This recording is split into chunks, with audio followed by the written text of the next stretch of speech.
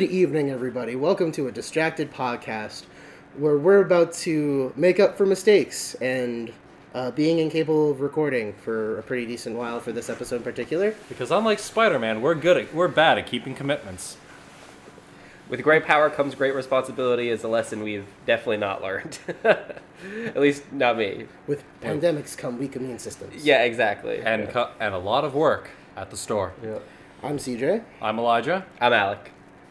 And, the long-awaited... Thank you, Connor. the long-awaited episode reviewing Spider-Man No Way Home. Exciting. Ooh, yeah. But first, to sort of dovetail with the previous episode, because Alec, you were unfortunately sick. I was, yep. How could you? The COVID got me. The vid. Yeah. The vid. The Rona. I'm pretty sure the microphone will pick us up if we're able to look at each other, because I can look at the waveform, so I think we're good to do this. Cool. So, Excellent, yes. I spoke with Elijah a little bit about the Activision Blizzard purchase that Microsoft did. However, in the week since last episode, Sony has purchased Bungie. Crazy, right? What a Oh, world boy. we live in. It's very weird.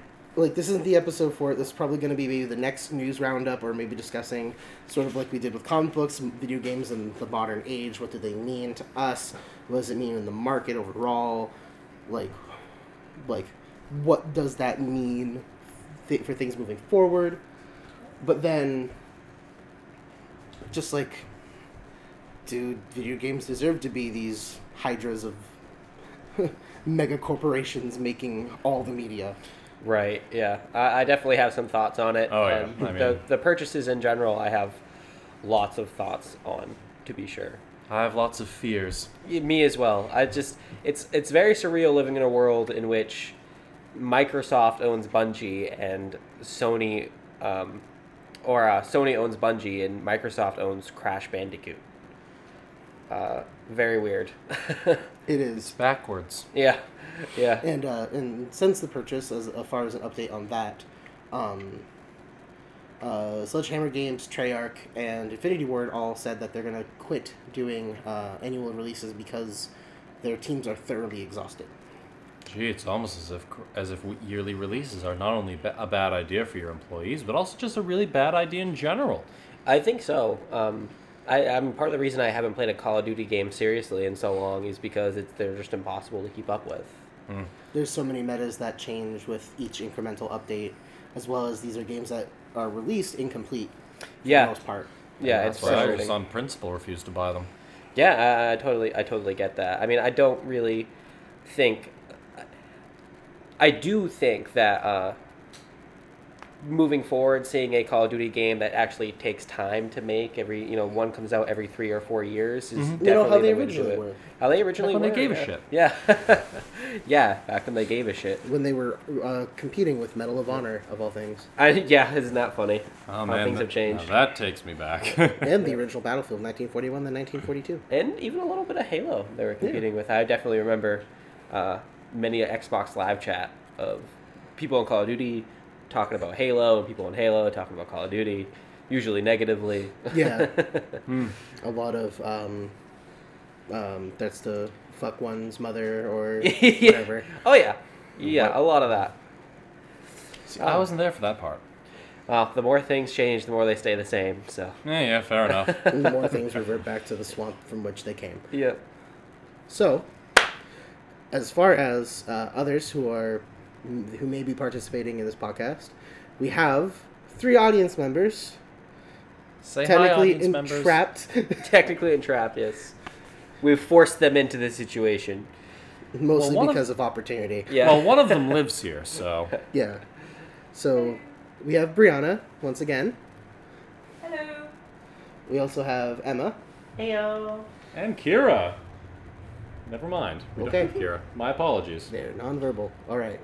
Strike that from the record. I'm a liar. I'm a compulsive liar. So, Spider-Man No Way Home.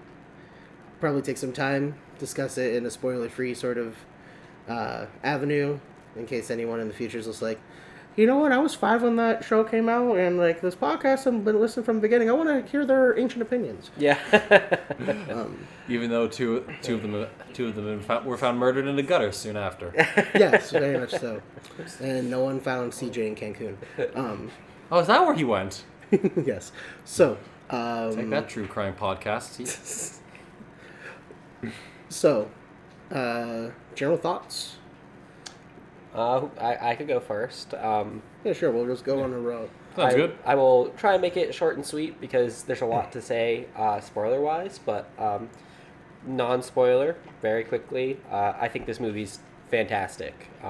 It might not be the best Spider-Man movie, but it sure as hell gets close. I think there's something to be said about just how much of an accomplishment a film like this is in this day and age. And I think if you're even mildly a Spider-Man fan, you should go see this movie. And I think to bounce off of that, I think this movie is, I agree, damn near a perfect Spider-Man film. But I think it may be a perfect Marvel movie. Yeah. That might be a point of contention and argument, but we'll get there.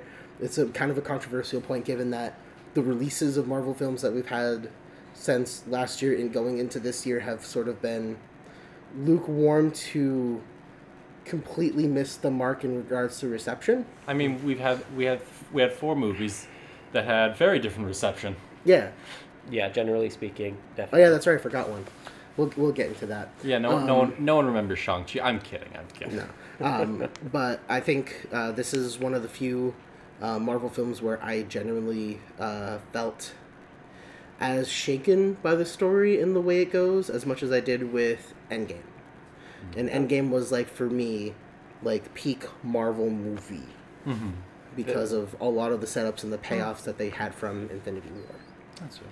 Yeah, definitely some Endgame vibes to this, kind of like Spider-Man Endgame. I feel like it sort of sets up the Alright. the next transition in Phase 4. Mm-hmm. Yeah, I agree. Now me.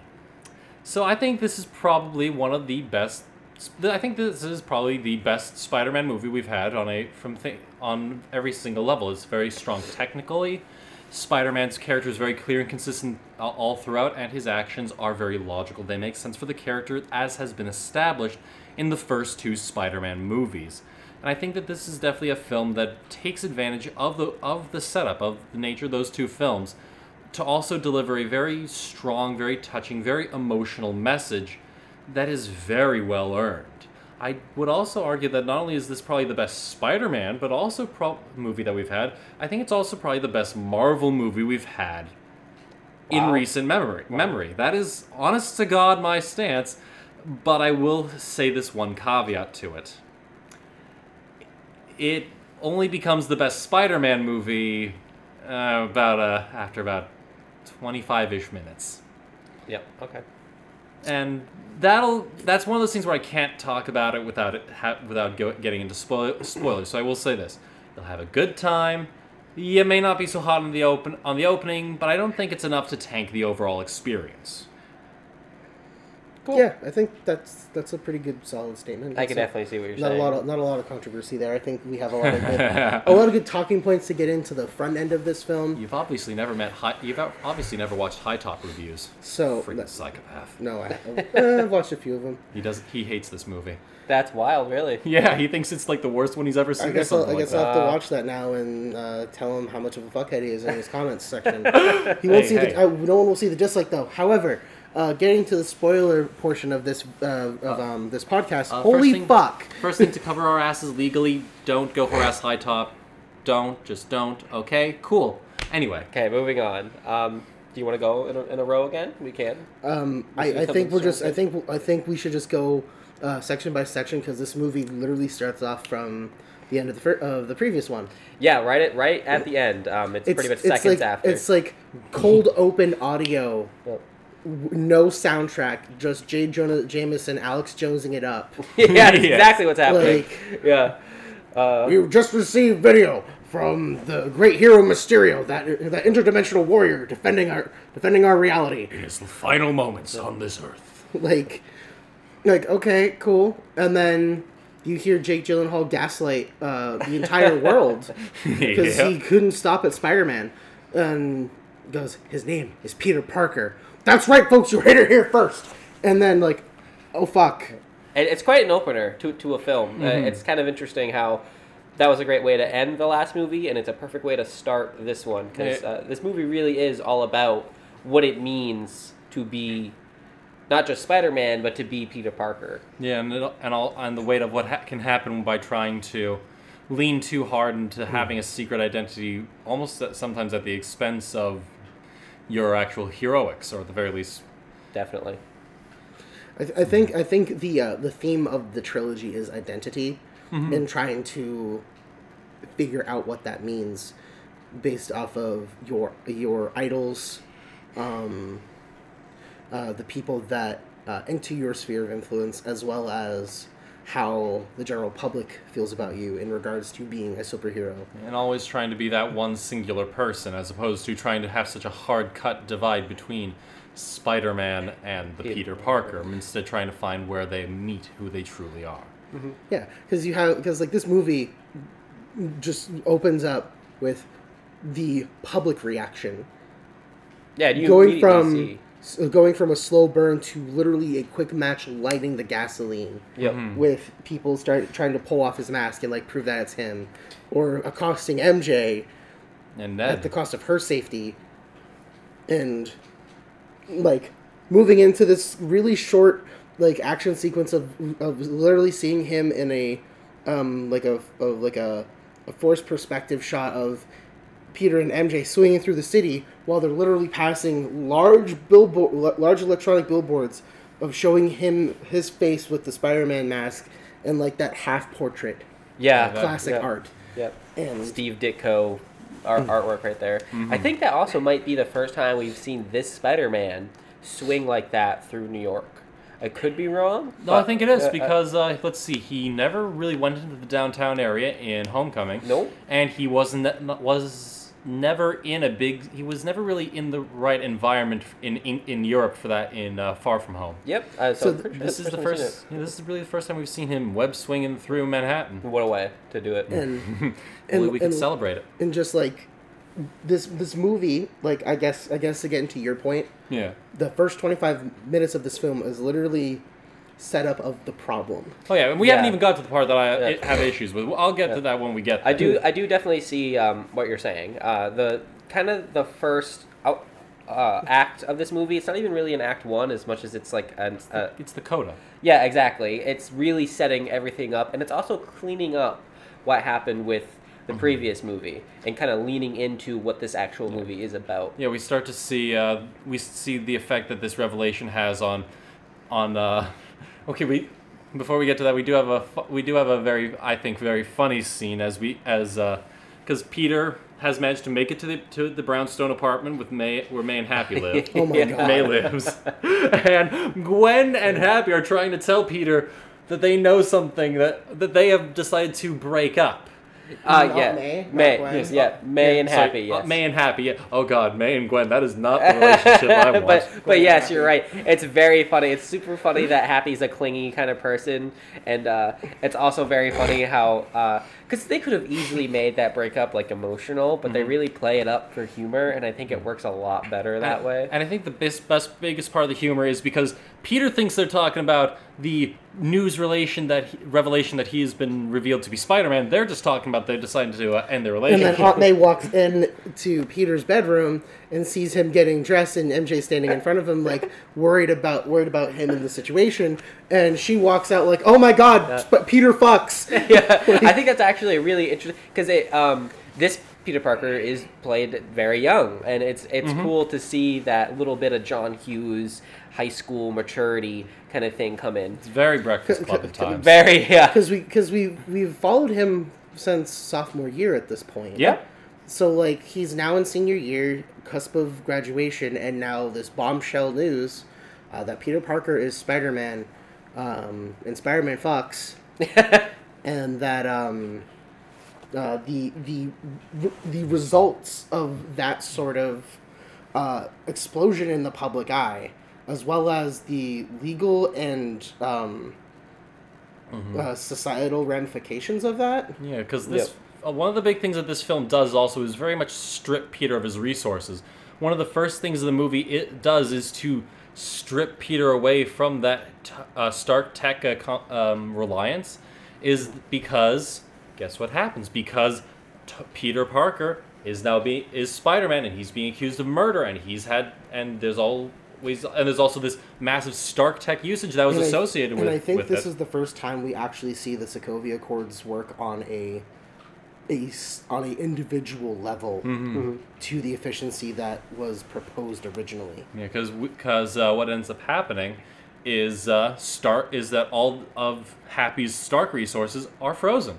Except for one piece that has mysteriously gone missing. More about that in a few minutes. Yes. And on top of that, you get the very much like a sort of a throw back to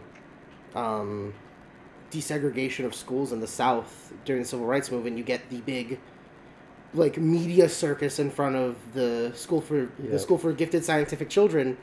And the really creepy dude that's like, MJ, you gonna have Spidey babies? Spider babies, yeah. Like, okay, that's weird. Yep. Mm-hmm. And then, like, the perfect example of the three teachers that have been in all three films. Yes. Hey, but before we do that, I think we skipped over one really well done scene, the interrogation. Interrogations, which is before this. Yeah, that's right. Yep. So, and we also skipped. No, that comes after. No, the it comes scene. before. No, it's after the school scene.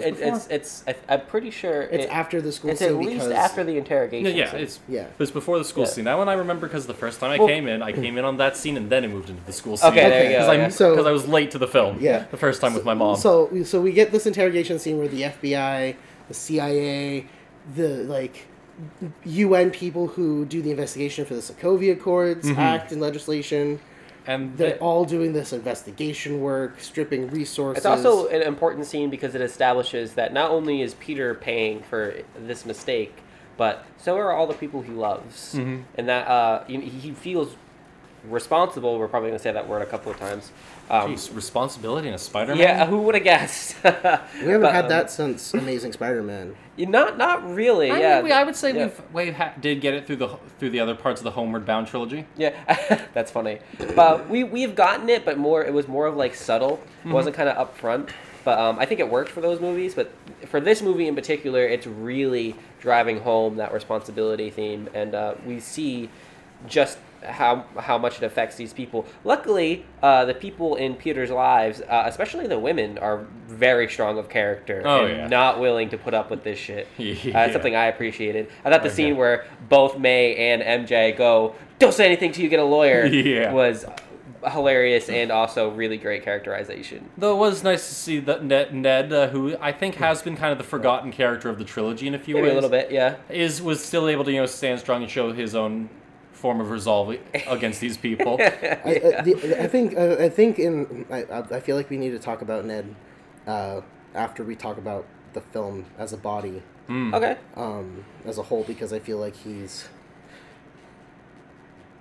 we'll get to that. There's a lot I have to talk about with that. There's a lot to say about Ned Leeds. This entire interrogation sequence happens within 3 minutes, I think. 2-3 minutes. Yeah, it's very fast. It's very fast, but it's clear and concise about communicating the situation at hand, especially for people who may have not seen Far From Home. Yep. And it's probably the first hint that this is really showing the severe consequences that are happening to Ned, May, and MJ. And then also Happy, because he's kind of been a part of this extrajudicial system with Stark Industries for so long that now, because Tony's gone, the government's more willing to go after. Yeah, because no one respects Happy Hogan. or Pepper Potts, wherever the fuck she is. She's probably off in New York with her kid. Dude, it's an interesting point. There's very little Iron Man stuff in this movie. It's really just Happy and then one other thing. Which big thing. So because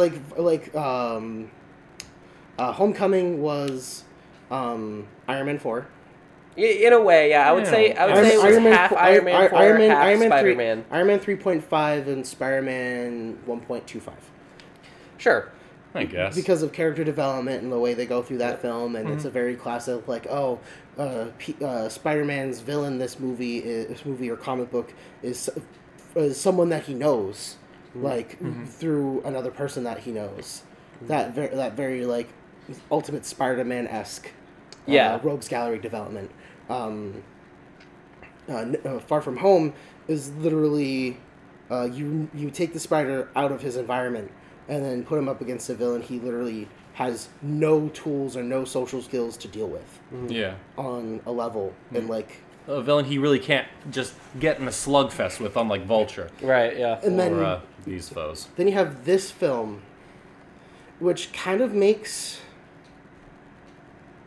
like the villain of this movie is consequence, and not so much an individual person. Yeah, it's like the consequences of a good action, and how even good actions will have bad consequences. I do think that obviously this is an ensemble movie. There are many villains.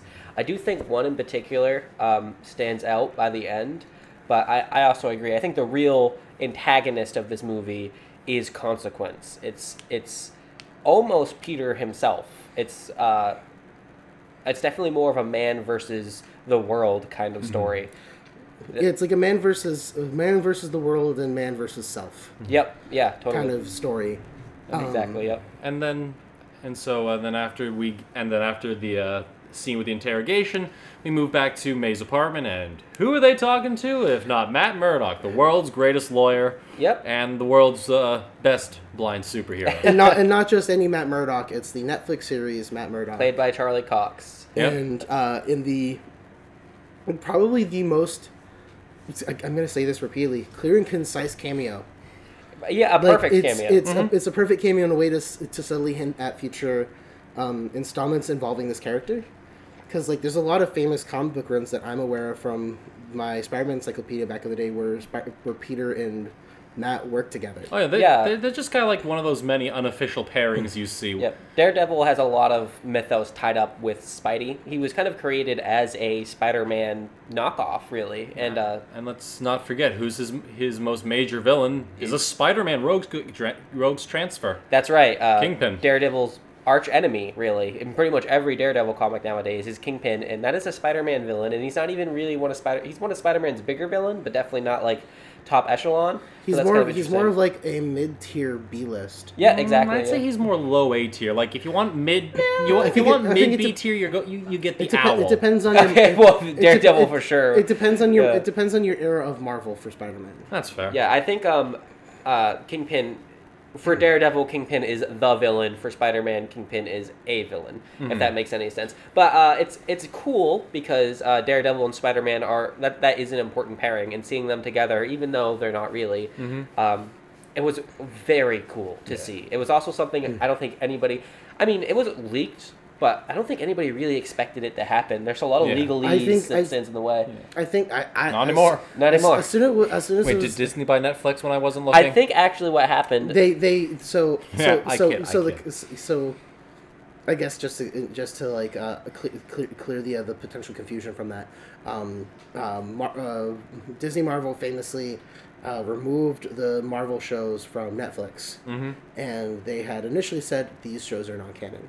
Yeah. But I think that was enough of a smokescreen for them to develop those characters for the MCU. Yeah, it's a bit of a trick what they're doing. Essentially, they're taking the actors who played these characters, slightly tweaking them in very subtle ways, so that if we want, we can say those shows happened. And they're going to probably go out of their way to make sure nothing contradicts those shows in big ways. Yeah. From what I've understood, from what the few articles I gleaned from it, it's that the shows that themselves did not happen as we know of them, right? But the characters as we have seen them exist in the universe. Yeah, and exactly. That's why we spoilers for Hawkeye. That's why we have Vincent D'Onofrio's Kingpin and get double tapped in the last 2 episodes of that. Yes, I that's a different conversation. I don't think that he is dead, but there were 2 gunshots. I still don't think they do it. The other one was probably to the face. But did that's you hear different him hit the conversation. ground? Yes. I think the important... Well, it's off camera. I think the important part of that is that character is played the same, written relatively the same.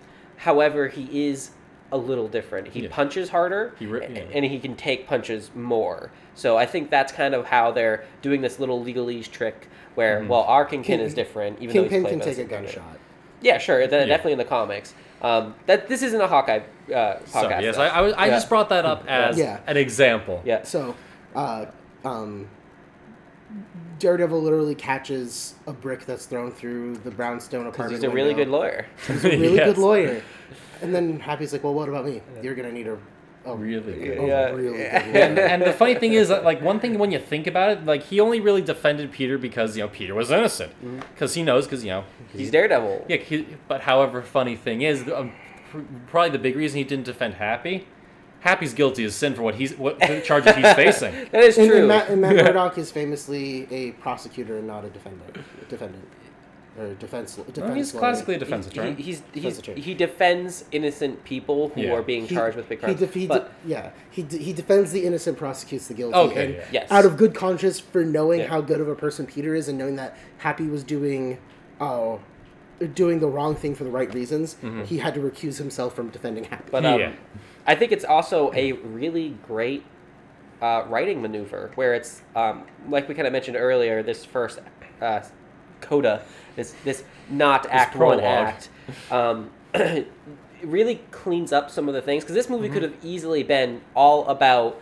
Well, everyone knows who Peter is, and he has to face legal consequences. But how do we get rid of the legal consequences? Law and We have a Order huge- MCU. Yeah, Yeah, it's a good way of avoiding that. yeah. So I think a great way to do that is, well, why don't we bring what most people recognize as the Marvel Universe's greatest lawyer, who isn't named She-Hulk, Yeah. in to solve the case. And as soon as Daredevil shows, it's a perfect place to put Daredevil because it makes sense for both characters. It immediately cleans up that plot issue so that the movie can move forward, and it's fun for the fans. Yeah, it's one of those things where it's a very easy, very believable hand wave of why this legal battle isn't the center of the film's plot. It's like we know enough about Daredevil through cultural osmosis. Yep, I can buy it. He got the charges because they're also bullshit anyway. Yeah, exactly. And what's funny, it's funnier than that. They use a comic book writing trope to do that hand wave.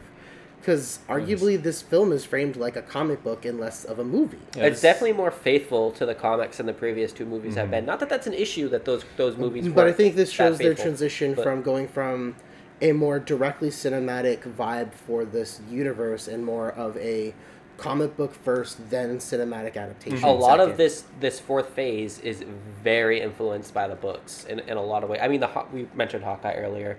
That entire aesthetic is ripped straight from the comics. It's, Emphasis on Falcon ripped. and Winter Soldier Yeah, is straight yeah. up a suspense thriller Yep. issue. Yep.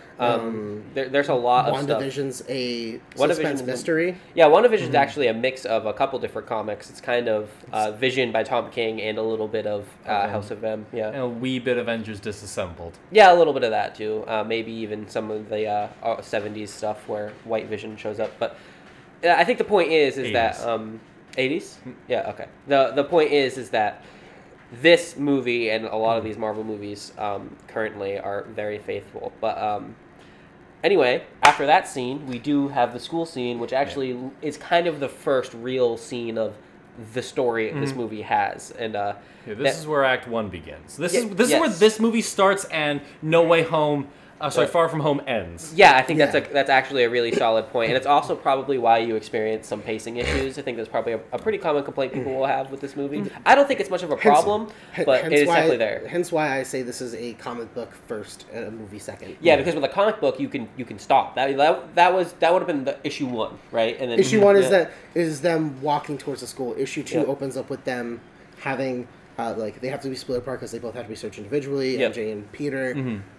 Everyone else is freaking out. You have fucking Flash Thompson coming in with a With that fucking book. with a book Yeah. that's clearly full of lies. Which I gotta admit, though, I gotta respect the hustle. That could not have been a very long period of it'll time. be What was the name of the book? Flashpoint. Yeah, Flashpoint. Which also, I think, is a great way to just Yeah. throw the middle finger at Yeah. one of the worst events of the past decade in DC I Comics. do Yeah. think that is a nudge for DC. But it's also I'm also looking forward to the character development where he gets shot and gets paralyzed and requires the symbiote virus, but that's a entirely yes, different I too can't wait to movie. see We'll this. see. I too can't wait for this Flash to go to Vietnam. We'll see Excuse what happens. you, Yeah. Ukraine. Yeah. No, he went to Vietnam in the comics.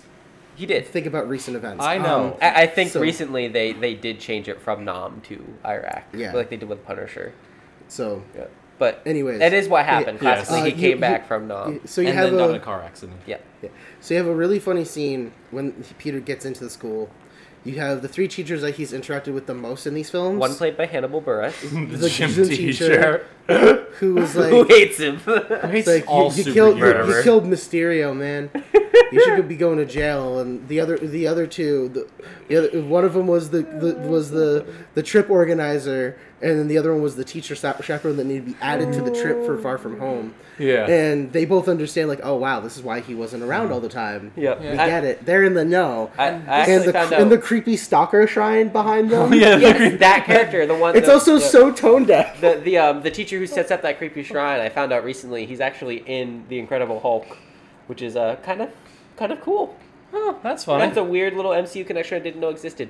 But Yeah, and I will say one thing that I know YouTube definitely noticed, and most of you probably did, but for the few of those you in the audience that didn't, of course, the two teachers that are supporting Peter are, of course, the two teachers that went and saw Spider-Man and saw Peter Yep. throughout, and were supporting cast throughout Far From Home. yeah, so they're more likely to. That's pretty good writing. It's paying attention. Oh, you yeah, know? it's paying- I don't know who the writers for this film were, but I don't think they wrote Far From Home. No, but it's also been the same director all throughout. It's all Yes. so it's very easy that even if the writers didn't notice it, he knew and probably had them directed that way. Was it Stephen McFeely and the guy that he usually writes with? The Lego Movie guys? Let me see. Yeah, and of course, it was also the guy who thought Captain America was a terrible war criminal who hated Spider-Man. Pretty sure this guy's a war criminal, but whatever. Whatever. So John Watts directed this one. Yep. Yeah. Amy Pascal co-produced with Kevin Nice. Yes, Feige on so this? technically this is a Sony Oh yeah, that's film, right. Sony. Yeah, because it's 'cause which is of why the- it's fascinating. There's the a rights- Netflix the character rights in issue. it. There's Marvel characters, MCU characters, and it's Sony. So a lot of people tied up in this one. writers. Let's see. Eric Summers and Colin McKenna wrote No Way Home. Oh wow, no, not who I thought they were. I knew it was a Far team. From Home. So writers for Spider-Man, Far From Home. It gave me a big ass list. McKenna and Summers. Again? Yeah. Written by Wow. Chris McKenna and Eric Summers for Far From Home. So Wow. now go to Homecoming and see if it's the same writing team. Nope, that's Okay. Oh, they were part of the screenplay. Yes, they were Okay. one of 6 writers Yeah, alongside. probably went through a lot of drafts. Probably most of those people were probably Sony's lawyers. Like, you have to put our writers in it. Yeah, exactly. Yeah. For you to keep Probably the went through a lot of character rights. iterations and stuff. That's interesting because this film definitely feels different from the previous two in a lot of ways. Yeah, but I think it's partially them listening to criticism, but also probably this being their endgame vision, them setting up all the things that a lot of people were complaining about to be subverted in this film. I'm actually Yeah. really glad you brought that up. I might save it a little bit for later when it's more relevant, but I do think this movie does a fantastic job of making people who like the previous two films happy, while also making people who didn't like the previous two films happy, which is an achievement in this day and age. I mean, honestly, Yeah. I'll say this: all you have to do is like a good movie, and like Spider-Man, and also not be predisposed against Spider-Man. Yeah, Sorry, Ryan, if it's still made for if you don't like Spider-Man, nothing in this movie is going to change your mind about that. Yeah, and like Well, well, okay, we get that gets It's unlikely. past. That's a thing. That's a point of discussion for when Act 1 ends. okay. Yeah, So- we'll get there. So, So they're in the school. they're in the school. I think the greatest setup is no speech. It's just Peter walking through the hall, and you have everyone with their fucking cell phones out on TikTok, Yep. live stream on Instagram and Facebook, just Taking pictures. taking pictures and recording him. And it's the first time, because Peter struggled with being noticed, this is the first time he is the sole individual in the microscope. Yeah, and he's not liking it because why would you? You know, Yeah. not only is he not used to it, but he's realizing this isn't what I even wanted. Yeah. This is gonna ruin his life. Yep. And he hasn't even reached that level yet because he's like, maybe it's a good thing that people know him. That's fair, yeah, Because he's trying to. He's the eternal optimist, Yep. and which is also a good solves- Peter Parker. And it also helps kind of solve the dual lives issue that he has had throughout the other two movies. Yeah. He thinks this is a solution to that problem. I mean, it is a little bit solution. later. He has a conversation with MJ, which, On the rooftop. In the next scene. Yep. Yeah. Yeah, and they kind of discuss. It's like this How do I movie feel was about it? written consistently and concisely. Yeah. Yeah, it's actually. I'm not usually the critical kind of person, but it is refreshing to see a movie written so tightly, especially a movie like this, which really has no right to be this tightly executed. Because movies like this are usually very messy. And especially in a film series that is infamous for using, like, oh, this is a premiere film for this character as like vehicles for other characters in films. Yep. This is one of the first Marvel movies where this doesn't feel like a setup. And yet people So still much. wanted to set up TASM 3, so it still Yeah. wins as that. Yeah, that's another thing too. Is actually like the Amazing Spider-Man 2, and to a slightly lesser extent, Spider-Man 3, fell victims to all the traps this movie doesn't.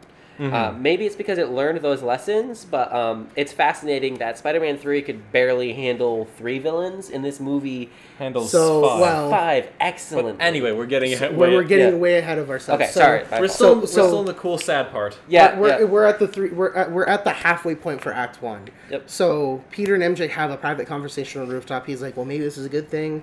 People know I'm Spider-Man. I don't have to keep it secret anymore. I feel like a weight has been lifted off my shoulders. Yep. Because now I don't have to worry about everybody. And him and MJ are having a really good conversation And then comes that, like, is, like, probably the first time that I've seen them have an actual relationship talk at all. And then, lo and behold, Ned fucking just rolls in like he's the third wheel in a fucking romance anime. Like, Yeah. whoa, guys, Yeah. I don't know what's going on there, But I but like- Flash Sama is really being annoying, and I can't get away from these crowds. And it's like, how? Yeah. Okay, They're clearly having a moment, and he just comes in, and it's cute because they just roll with it. yeah, and I will say one thing about also them having a relationship moment. It was also nice to see kind of I would say a pretty healthy way of MJ trying to help Peter through this, because clearly this is a stressful for both of them, but she's taking it. But she's making sure he's okay, which is really She's good. Which cracking is a really little- good setup for what happens at the end of Act 1. I think she's actually she's a really great version of this character. Honestly, Zendaya is probably like one of the best factors of this film. yeah, I would agree. Because like her writing is the writing for her is so fucking It's strong. great. And I will, a guy I watch on YouTube, Totally Not Mark, I was totally not Mark. Yeah, he when he did his video on this trilogy of films, he did make an excellent point that this is actually a pretty good updating of the core idea of MJ. Which the core idea of it, for those of you who may not have read the 60s and 70s comics, was that MJ was very much a second wave feminist, a very socially conscious and socially active woman. Back during this time before her character would move elsewhere. So this Michelle Jones is very much kind of falling into that just modernizing the idea of the socially conscious woman. I would Especially as a woman of color. Yeah, I think this is the best version of the character on screen, maybe even ever. That might be hearsay, but I do. I'd say that's subjective. Yeah, for sure. But I'm not going to disagree with you, though. yeah, I think. Yeah. I just think she's a much more interesting character than she usually is, even on the page. And what a wonderful actress! Oh my god. Oh yeah, Zendaya Yeah, is great. It's fantastic. great. But anyway, so after this scene, I think we go straight to the. It gets into the point of where He starts by the cafe and he has the. they get into the process of talking about college as after Happy moves everyone to his place, after he moves Aunt May and Peter to his place. And there's Yep. something. Well, in his that room. happens after Yes. that happens after the lawyer. There That is happens a- after the brick scene. There is an But, important. like, That's there's- right. There is a little important plot point there. A little bit of foreshadowing something We important. see a object that has a bunch of dust collecting on it that looks a lot like the fabrication machine from the previous film. Other than that, it's really just a montage of them moving in and getting all their stuff set up. And then a very cute FaceTime scene between Peter and MJ Yep. that gets hilariously interrupted by Happy with his CPAP machine. Yeah, very funny. He's like, I can't Yeah. sleep with the two of you talking in cube like that. It's disgusting. Yeah. Oh, but Happy's awake. Say hi, MJ. Hi, Happy. Yeah. Hi, MJ. Peter, Peter, 2 minutes. Yeah. Like, finish this up. I want Yeah. to sleep. Yeah, I will say this film probably does balance the drama with interspersing with comedy. Probably the best out of a lot of the more recent Marvel films. Yeah, there's not very much undercutting of the drama. Yeah, This kind of reminds me it's of like this reminds me of the light, gentle humor from Homecoming a lot, as well as like interspersing a lot more of the serious tones that we've been getting. And also it the lets shows you and the have movies. that full emotional reaction before cutting to the joke. It's like Exactly, yeah. they're having their sweet little talk. You're feeling the happiness. You're feeling the emotion. Then right as needs to be winding up, okay, Happy's here now. Yeah. You have that little giggle. Yep. Yeah, because that scene takes place before they go back to the school, but like it's Oh, yeah. important to note it now because of that Plot subtle point. that plot point, but also just the fact that like there's a big focus on Peter's relationships as Very opposed to much. being Peter centric. Very much. Which is probably a big reason why that third act climax hits so hard. Yeah. Yes. So This movie does not pull any punches. So, the end of Act 1 begins with Peter starting to receive his college acceptance letters. Mm-hmm. He gets denied And over and over again, and it's only the schools that he's applied to that are his goal school and his secondary and his tertiary school. The last school that Ned, MJ, and Peter all applied to their primary school was Boston. Yeah. They agreed, hey, let's not open our acceptance letters until we can all meet at the cafe. And then they do. All three of them are denied. And a moment before this, MJ says a very important line, along the lines of don't go in hoping for something that may not happen. yeah, Setting herself up for disappointment and expect failure. disappointment and So- you'll never be disappointed. Yeah. That's what she says. Which is a very modern coping mechanism for people in this day and age, especially for people who are the ages of these characters going to see this film. Yeah. That's something that everyone's had to experience, let alone during the pandemic. When you're watching a film that is like the ideal now. yeah. Yeah. So Peter gets very emotional because this is the first time he's actually reacted in a way that's negative about the situation. Like, this is unfair. Because this is really when you see him break. You see him that final bit of optimism of everything's still going to be all right finally go away. And I think it's important that what really gets to him too isn't necessarily that he didn't get in. It's that Ned and MJ are suffering because of him. Yes. People who didn't even do what he did. People who are just taking the heat because they're associated with him. And then you cut through this tension and internal monologue with Flash walking in with his fucking his fucking college T-shirt on, like, "Hey everybody, we're going to y'all didn't get accepted? Yeah. All right, well there's like a meet and greet a block away." Which is still important setup for a It little is. bit Yeah. later. Yeah. As we now end Act 1 with the beginning of the motif of Doctor Strange as he goes to Bleecker Street. And and he decides, you know what? Okay, I'm just gonna. I know a man that can change reality. Yeah. Yeah. Like, So yeah, that his idea is that he's going to go to Doctor Strange and ask him if it's at all possible if he could make people forget that he's Spider-Man. Well, first he wants to try and turn back time, thinking that Doctor Strange could do that, not realizing that was all in There's the no time time stone. Yeah. Peter, That's right. We don't have the time stone. We sent those back, remember? Yeah. And he basically gives up. He's like, oh okay. And then I think it's Steven- Wong says something. Stevens mentioned something, and Wong is about to walk through. It's portal. the He's like, winter. It's because a storm in Siberia blew through, and no one properly resealed the runes on that door. Yeah. And Because Doctor Strange isn't the Sorcerer Supreme anymore. because Yeah, Wong Wong is, yeah. Wong won by default. Functionally, Strange still is, but all the paperwork Yeah. Wong has to deal with. And you see this instance of, you see this nice sort of like, it's not necessarily like forced setup, but a framework for what this Doctor Strange sequel is going to be like. But like, you get this instance of like how much of a power level difference is between Steven and Wong and everyone else in the order, because he references the spell and Wong's like, that's very dangerous. Like, well, do you remember the Moonlight Party? And he's like, no. That's why. That's why. And he's like, okay, if I can't officially sanction this, if you do it, I don't want to know. Because, like, Wong understands that, like, the consequences. he understands consequences, but he also understands, like, what Peter is asking is simple. Yeah. And he also Or understands... should be simple. Yeah, and this is actually... And then we lead into probably the first of my minor gripes of this first part of the film. It's quite literally all the Doctor Strange stuff is the only stuff I have any kind of questions or problems with.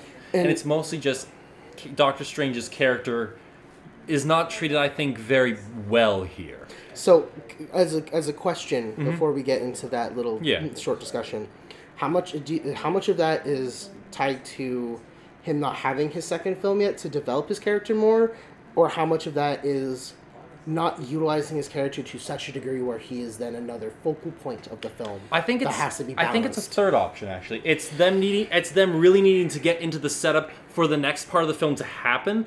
That they sort have of like to play, in a comic book. Yeah, so that they have to play fast and loose with Doctor Strange's character because he doesn't have a sit down with Peter talk about the range of the spell. Yep. They just go immediately straight to casting the spell. He's also still learning how to be a sorcerer supreme. Yeah, but we did have that scene earlier where it's like, when was the last time someone wanted to talk to him about doing some major magic? Thor. And what did he do? They had to sit down and a chat first. Well, here's what I'll say. I think you're partially correct, Elijah, and from where I stand. I think it is more that Doctor Strange here is a bit of a plot device. He's kind of a way to get to the movie. Yeah. That this movie wants to be. It's more like getting to the problem. Yeah, exactly. To the setup, really. I think it's not like Doctor Strange's like character assassinated here or whatever. I've definitely seen characters treated far worse in different movies. Captain Marvel. Sorry. But I do see where you're coming from, where he's kind of sloppy, right? Like he should have maybe. He's very How do you make this movie happen though? If Doctor Strange explains to Peter the parameters, I think a big factor could be he's riding off the high of we stopped a major galactic catastrophe villain. Sure, yeah, exactly. He thinks lost maybe he can handle of people. It. Yeah. He's now sort of laid back because he's not dealing with the responsibilities of being the Sorcerer Supreme. Yeah. So he's become a little bit brash, a little lackadaisical. Yeah. Yeah. So like I can see that. he's lacking in that seriousness of wearing his gloves and refilling fucking Thor's pint. beer. Yeah. This is more of a Stephen Strange that's been on vacation for the last 2 months. Yeah. Or the last 5 years. While Wong, time is weird in this film. I know. But like he's been on vacation, sort of just doing his own personal projects and studying new spells, whereas Wong has been like the one trucking along in getting things moving for the Sorcerer's Order. I do think it's a fair criticism. It is. doesn't bother me so much. Yeah, like I said, the issues I have with the film are minor enough that I don't think it honestly drags us down. It's just one of those things where it's a rough edge that you ever work with wood and you're trying to sand down this one rough edge, but whatever you keep doing, it just doesn't work. Yeah. I think that's just one of the unfortunate side effects of the nature of the plot they wanted to do. It's forgivable. Doctor Strange had to take the hit. Yeah. He took a hit because they trimmed a little bit of that responsibility away from that part of the wood in order to smooth out enough of this part of the story. While we're here, I do want to mention something of an elephant in the room. This is a lot like One More Day. Oh yeah, I mean this is pretty much in many ways a few of the similar plot structures, especially when we get to that one part. You know what I'm talking about. But it's essentially taking the idea of One More Day, I feel, and doing it right. Yeah, it's kind of amazing. Pun not intended, but welcome. It's spectacular. Yeah, it's exactly, yeah. Even it's invincible. Maybe even web of. Oh my god! But it's Peter Parker. I think it's fascinating because it's almost coincidental that One More Day is a comic that exists because they really share two plot points, and wow, is this movie a million and then another million times better than that comic. It only matches the setup. The setup and the threat of the request and then the consequences thereof. Yeah, and the exactly, personal consequences. Yeah. Except they're actually felt in this one unlike Brand New Day. Yeah. So it's weird. I did want to Because mention I it. noticed that, and I'm like, Yeah. this is going to be a part of the conversation because I Yeah. know enough about. I did want to where mention there's it briefly. similarities. I think it's fascinating. I wonder if they can make Sin's past work if they made No. one more day. Nothing can make Sin's Don't past just Alright, work. fucking do alright, it. sorry. I guess I went too far. Yes, Look, you did. Like they did in Sin's Past. Yeah. So- yeah, I did just want to mention that briefly. We can move on to actually talking about the movie. So, we get to this point. We go into the Undercroft. Probably, I think the first time we've seen the Undercroft. I believe Yes. on so. Beacon Street. Yes. In the Sanctum Sanctorum. It looks in- like a grandfather's basement, and Ned's like, "This is awesome." No, we're not there yet. We're This not is there. the Undercroft, not the basement. We're at the with dungeon. the We Undercroft. don't Oh, see okay, the okay, we don't yeah. see the basement. Actually, they just kind of cut that for a later joke. Okay, Yeah. all right. No, but the joke we do get is that they filmed an episode of Pacifier there. Yes, they did. So Equalizer. Pacifier was a Vin Diesel movie. Yeah, they filmed an episode of The Equalizer here a couple years ago. And I sat there and I was like, I am one of two people in the audience who get this joke, and the other one is sitting right next to me. It's my mother. It's very cool. And like, and what's great is that like you have the issue of like Steven not sitting down with Peter. I think it's because Steven's cocky that he can do this because he's already completed the spell successfully once, but not understanding the character of the character under internal monologue of Peter at this point to know that this is a bad idea. He starts talking about the spell and the consequences thereof and like what this means. And then he starts. And then as he starts casting a spell, Peter's like, wait a minute, you mean everyone? Yeah, and then he starts adding in, like, he talks about, he wants his MJ so that they can still have their Well, relationship. Ned was the first one. Oh, well, sorry, Ned, technically, Aunt May should know Oh, too. no, Aunt 'cause- May. Oh, what about well, Happy? And then this entire time, Steven's like, you gotta stop interrupting the spell, and it keeps restarting. But you notice that there's this confluence of all these whiffed spells. They're not just they're not just fizzling. They're remaining. And then we get to this point of like this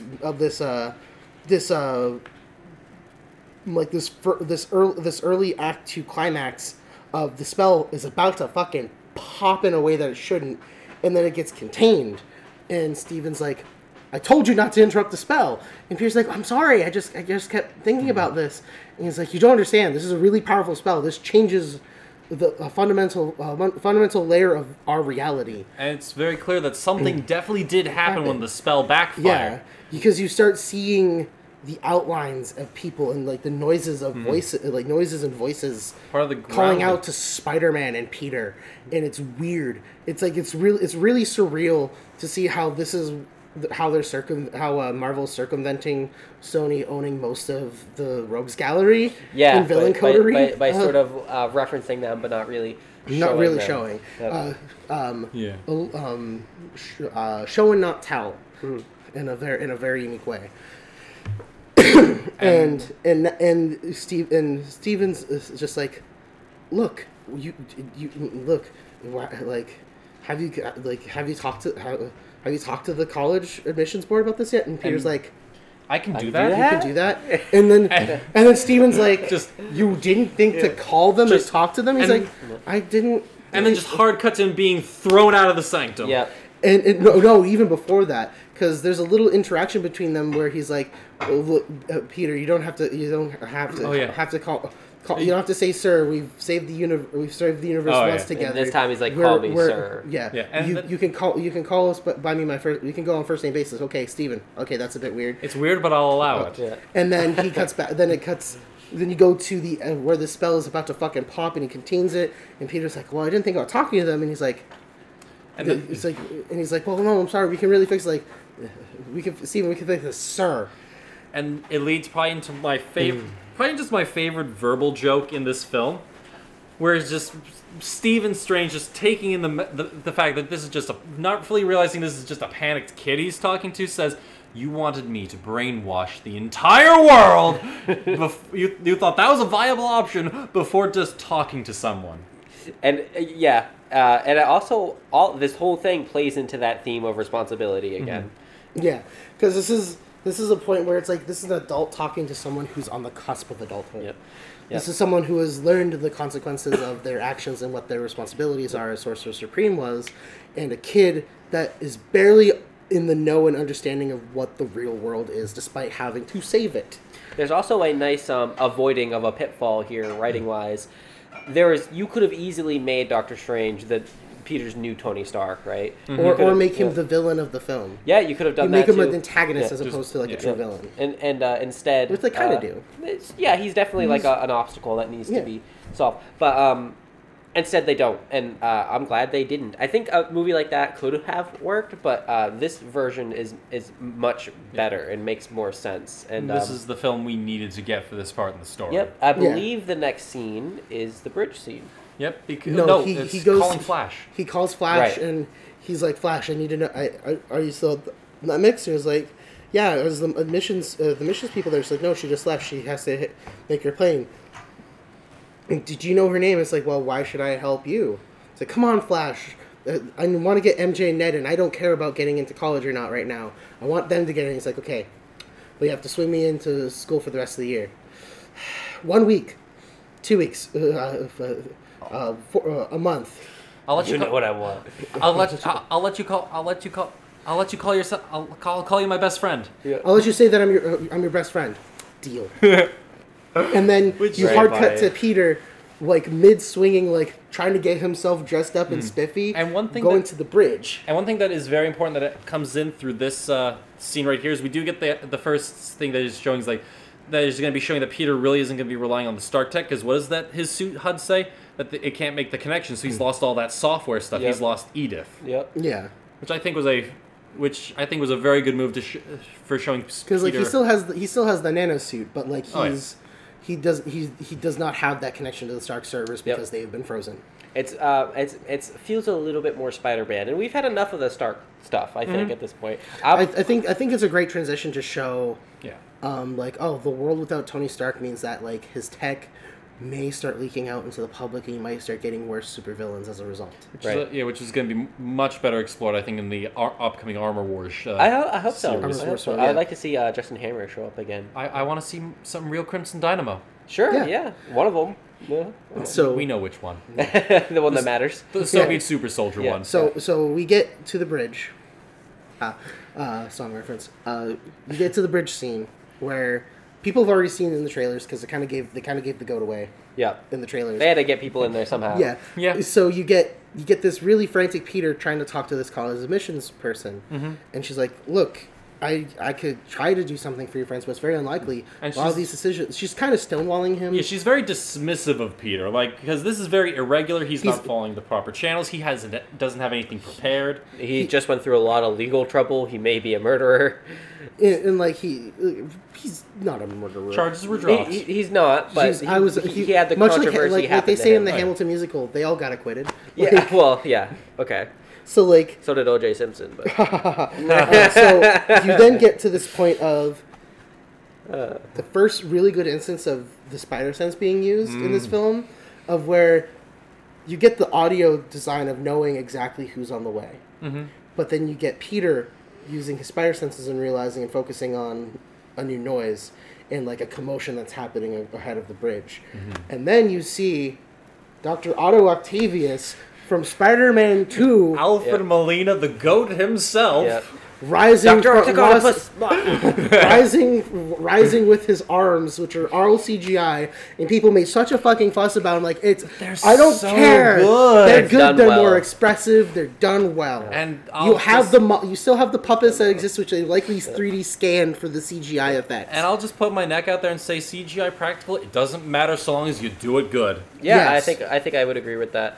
I also think that the practical stuff works better in the Sam Raimi because aesthetic. he's known for that. Yeah, I don't think it would have necessarily worked here. Yeah, and especially also just the way that those films were shot, the way they looked, and the level of CGI technology at the time. Yeah, exactly. And nowadays, you could have made this whole film CGI, and people probably wouldn't have even blinked. So and like Sam Raimi's trilogy is more like a 2000s gritty comic book. Yeah, as definitely. opposed to this being a more like post Marvel, all new, all different kind of book. Yeah, it's definitely a different vibe, which is why it's very surprising and very welcome that this character and Actually, I'd say this the other ones movie that show has up. more of an 80s vibe to it, personally. maybe Well, but I mean, in it's the that sense John of, Hughes kind of. No, I was thinking 80s Spider-Man books kind of vibe. Yeah. Oh, really? It's that, but written Yeah, in the definitely, modern day. especially a little bit later when things get a little more intense. So you Yes. get so you get this really cool, this really well choreographed conversation and fight scene, it's like a verbal joust with a physical joust. And all together. It's like watching A Knight's Tale. Yeah. yeah. And we get to see these. It's very.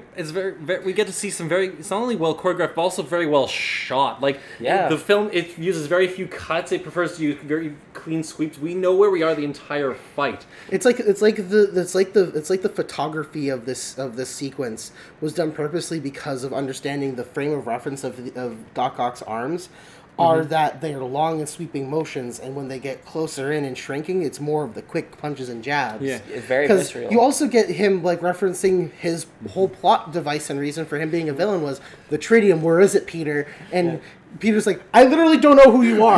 Who are you? Can you just leave the bridge, please? Yeah. And then we also get a nice little tentacle versus Iron Spider legs fight. And he's like, stealing my ideas now, Peter. It's like, I don't know what you're talking about. Who are you? I think it's very it could have come across way too fan servicey, but everything that There's happens a balance here, of fan service with the context of the previous film that this character was seen in, as well as moving forward with this film of how this character affects the story. everything that happens makes perfect sense. Yes, the way it happens. and I feel like they spent. Like, it's been 2 years since Far From Home because of the pandemic. Yeah. I think they spent that extra time of delay for filming to really trim the fat off this story and get this as clear and concise. Yeah, again, like this movie could have been, I keep saying this, but there's a version of this movie where instead of Doctor Strange is a villain or something like that, Doc Ock is the only returning villain. Yeah. And the original script treatment had Captain Marvel involved. And this was going to be more cosmic and about the whole, we forgot the fucking reveal at the beginning of the film. It was like, well, you could talk to Nick Fury. Nick Fury's been off planet for 5 years. Yeah, he's not here. And it's like, wait, what? Yeah. Yeah. Oh, yeah. Because it's hinting at Secret Invasion. Yep. There's a lot of stuff like that in here. It's also a cute reference to the joke at the post-credits scene in Far From Home, Yeah, where where Nick Fury is he's just sun tanning on a Skrull ship. Can you see that? Yeah. Like that is literally he's tanning in front of the sun, like. Yeah. And it's interesting because this movie is so good. It's very good. I have to give it a lot of praise. Yeah, seriously, watch this film. Yeah, it's And excellent. so this fight scene happens. Peter saves the Caller's missions lady and defeats Doc Ock in a really cool comic booky Peter Parker way. And instead of punching him harder like a DBZ fight. And a way that references what could only be considered a almost throwaway line in Spider-Man 2. With the tech? Yeah, because what happens, to quickly get through it, after the beautiful fight that also takes full advantage of where they're fighting, which I also want to say is full long sweeping shots, really good quick punches and jabs. And also understanding what would these characters do on a traffic full bridge. Spider-Man and Bridges, huh? Yeah, all three trilogies. Yeah. Or all three series. Yeah. Sorry, amazing. Yeah, it might be one day. Sorry, Andrew Garfield. Yeah. Which is real sad, because he was like the big Spider-Man nerd of the three. I have a lot to say about Amazing Spider-Man once we get there. Anyways. So what ends up happening is that he rips off a part of the Stark nanosuit, and then he takes out the blade out of his tentacle to go stab Peter because he's ripped off the chest piece. The suit nanotechs from his helmet to his chest stops him from being hurt. Otto suddenly realizes, wait a second, who are you? I'm Peter Parker. Who are you? Yeah, you're not my Peter. Then he steals a part of the nanotech from the suit. It adds and you see the tentacles. Upgraded arms, which I think was it was a red herring in the trailers because you're like, oh. Because the trailers are like, oh, they're gonna get the Stark tech and Peter's gonna be low tech again, like in Homecoming, but instead we get this really brilliant scene where Peter literally uses his tech knowledge against Otto because you have the nanotech. He realizes looking down at his wrist that there's a connection with those tentacles. And this is the part I was referencing is in Spider-Man 2. There's a single line where Otto says that the command and control systems for the tentacles are nanotechnology. Really? Yes! Wow. That's the only part that they could make nanotech because he was like, I had to make everything else mechanical because the nanotech for the command and control alone was expensive. Wow. Which is why he had to get Oscorp That's to so fund the cool. project to create that command and control unit. That's why it's also super easy to believe that the nanotech, that super small amount where would the nanotech be? It would go to the area it would go to the control scheme. That's awesome. It'd Literally, be the veins of the arms leading up to the control unit, the control chip. this movie's so tightly written. Oh yeah, It is. It's fantastic. Clear and concise. Yeah, it's very great. To quote Mike Sikasa, good fucking script. Yeah. Like, That really makes or breaks a lot, especially a superhero film will make and break it. nowadays. Yeah, nowadays, Too. yeah. Because this isn't Blade where Wesley Snipes can just kill whoever the fuck he wants. Yeah, This isn't Sam exactly, Raimi's yeah. Spider-Man Yeah. where you can literally have Bonesaw McGraw in a scene. This is now this is ready. This is now the post Endgame world of comic book films, A very different where setting. either it's the only two things you see in comic book films or shows is escalation or setup. consequence or setup. Yep. But now because of this film, consequence is now an option, Yep. or more so in the movies than less so in the series because we've already had that for several series. Molina's Doc Ock fits in this universe snugly. It's Very almost nicely. it's almost like he hasn't aged since Yeah. Spider-Man 2. Well, they actually But- went and digitally changed. I noticed that much. Yeah, they de-aged the two actors who were kind of too old to convincingly pull off their old looks. Yeah.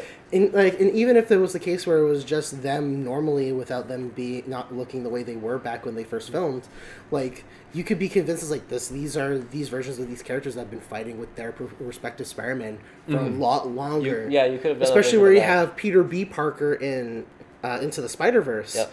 being like supposedly our Tobey Maguire chum Spider-Man.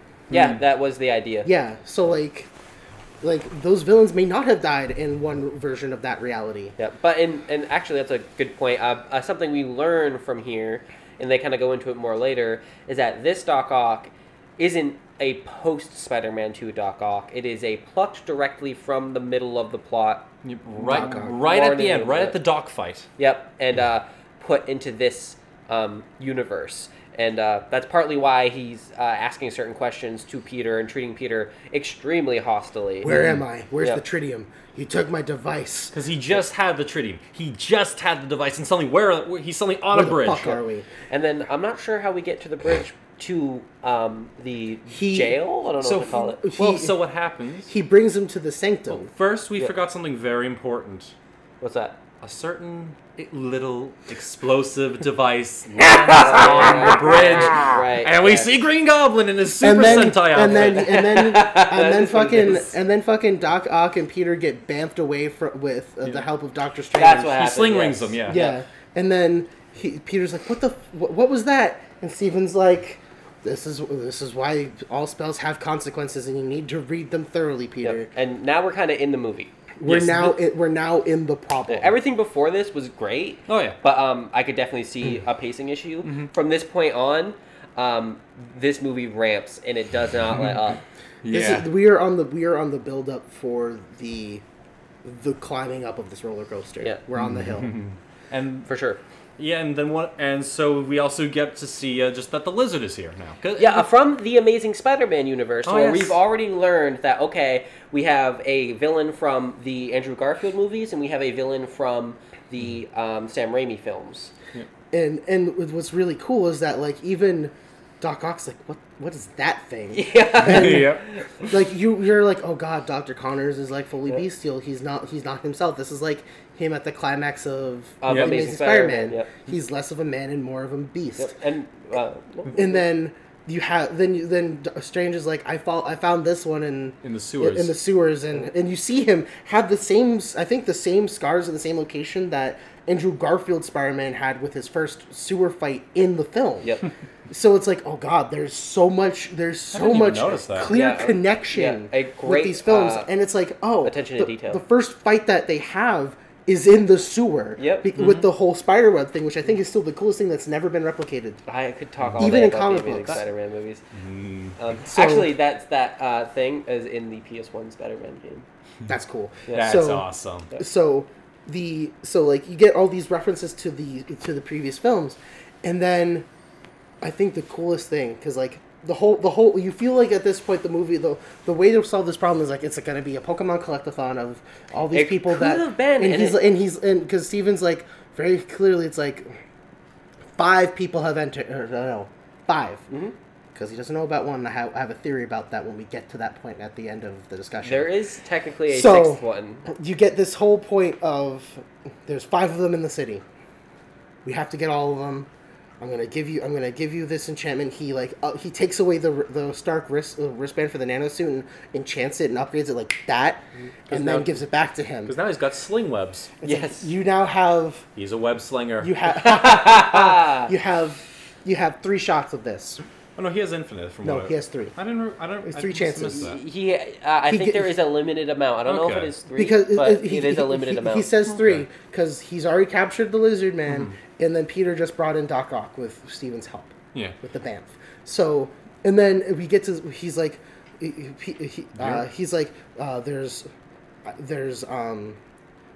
3, and he's like, well, yeah, there was one on the bridge. You took him away from us when we're going. He's like, his name is his name. Big green elf. Big green elf. He was a brilliant scientist. That's so funny. His name was Norman Osborn. And he's dead. But it's impossible. But it's impossible. Well, why do you say that? Because he's been dead for several years, and you're like, this is the point for me where the writing went from like, this is really good setup to, yeah, shit, wow, yeah. This isn't just plucking these characters from their respective film franchises. This is plucking them from their continuity. Their continuity, like a comic book. Yeah, kind of, yeah. It's very comic booky. And good fucking script. Yeah, it's so tight. It's there are holes, but they're so small that you can barely see through them. They're minute, and if anything, they are actually plot devices. Yeah, exactly. Yeah, they're forgivable because they get everything that's important right. And we did miss one small detail earlier. When Spider-Man is being hounded by media and stuff, somebody throws green paint on his suits. Yeah, and he's trying to wash out his primary suit the whole time. So he ends up having to flip it inside out, which gives it a kind of black suit feel. It also kind of like it looks like the first lightning-proof suit. Yeah, yes, it does. Which actually kind of does help out with that. Uses to fight Electro. The next scene we get is so Peter's like, look, I can't do this by myself. I need to bring in my team. And Steven's like, oh, please don't tell me you're going to bring those 2 in. And then, lo and behold, Ned Leeds and Michelle Jones walk in to the sanctum, and Ned is clearly more into this as a fanboy, and you get this subtle reference of like, my grandmother has always said that there's been magic in her blood, and he's like, which is funny at the time. You're like, oh, that's cute. He thinks it's magic. It's funny. You should get the tingling in your fingers checked. That it's probably poor circulation. and that's sort of like the joke that Stephen Strange plays off with that, and then they go in. They have the basement joke. Yep. Oh, and that's we did, however, we did get to see this Michelle MJ put Steven in his place. Yeah, she put the screws on him a little bit. Because he said, this is your problem. Scooby-Doo this shit. Yeah. He's like, and she just... I know a magic word. I know a magic word. And then she also says, since this was your magic spell, isn't this your fault? And Steven's like... You can't deny it. There's a magic word that you could use. And he's like... Fine, please Scooby-Doo this shit.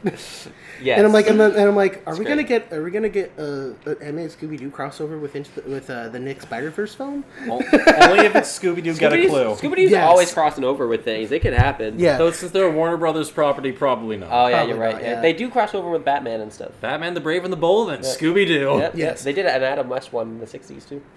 So we now get to the point where there's some more interpersonal relationship set up as Ned and MJ meet. See Otto Octavius in a really hilarious way, and he's like, "Who's that guy?" I'm Dr. Otto Octavius. No, really. What's your real name? Yeah. Because this is making fun of the comic book name trope that Stan Lee would follow with these alliterative and also names. the Sam Raimi kind of cheeseasiness, and I think that's cool. Also, I think it's very smart that and this might have been a Kevin Feige thing, but Feige thing, but making using Melina's Doc Ock from Spider-Man 2 to be this Spider-Man's Doc Ock is brilliant, I think. And it definitely circumvents... So this one definitely circumvents the issue of having two actors having played the same character. Exactly. And that odds the fandom will always have... Well, we still get to have these classic, very famous Ditko-era villains. We still get our... Well, we still have our Lizard. We still have our...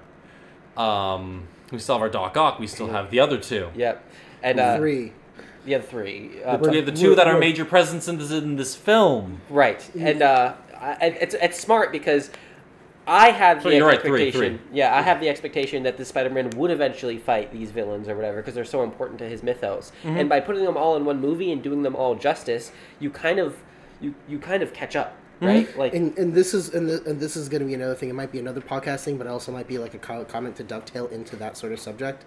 But I think this is setting up what I believe Phase 4 is going to be Marvel's all new, all different. Yeah, it's going to be a collision of these franchises because there's definitely a lot of backroom discussions because of some of the franchise lead-ins that they do with this film for other film studios. Yes, not just Disney Marvel. Yes. So. They set up their command center in the basement near the Undercroft. Our boy Ned keeps looking for torture devices. As then they pick up an energy signature going outside the city. No, they get a report of a military base in northern New York getting attacked. Or does the confrontation between Peter and Strange happen here, or is it after? It happens well after this. So it happens after the catch-em-all. Okay. And so they get the report that there was a military base in northern New York that was attacked. And as Peter's like swinging around the city waiting for a report to come in, he's like, that sounds like our goblin guy. Let's go. I'm going to go after him. And he starts swinging through. And then his spider sense trips off and he stops.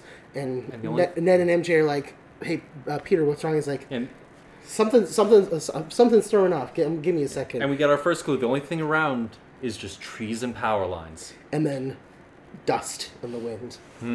As like that was a really cool sound of him. Like, oh, is this going to be this fight? And then you start seeing the arcing lightning between the power lines. Like, oh man, we're getting here now. Yeah, it's Electro. Yeah. And it's like you get to see Electro from the Amazing Spider-Man 2, which was arguably the worst fucking version of Electro you could put into that fucking film, because it conflated the classic Electro from the Ditko era with the Ultimate Spider-Man Electro. It's not. But really in this film, they make him the classic Ditko era Electro. Yes. I actually think I think the Electro in this movie is fantastic. Oh, he's great. Yeah. You do get a little hint because he's actually one of the better mid villain tier villains in this film. I think he's fantastic, and when he does show up, he makes first of all, he's no longer blue. That was Jamie Foxx required that. Yes. Jamie Foxx is like, I don't want to look ugly as fucking I don't want to be blue. Sony made me look like. And he actually does mention something about, well, I have my body back now. And his characterization's a little bit different too, and that's actually a plot point for the character.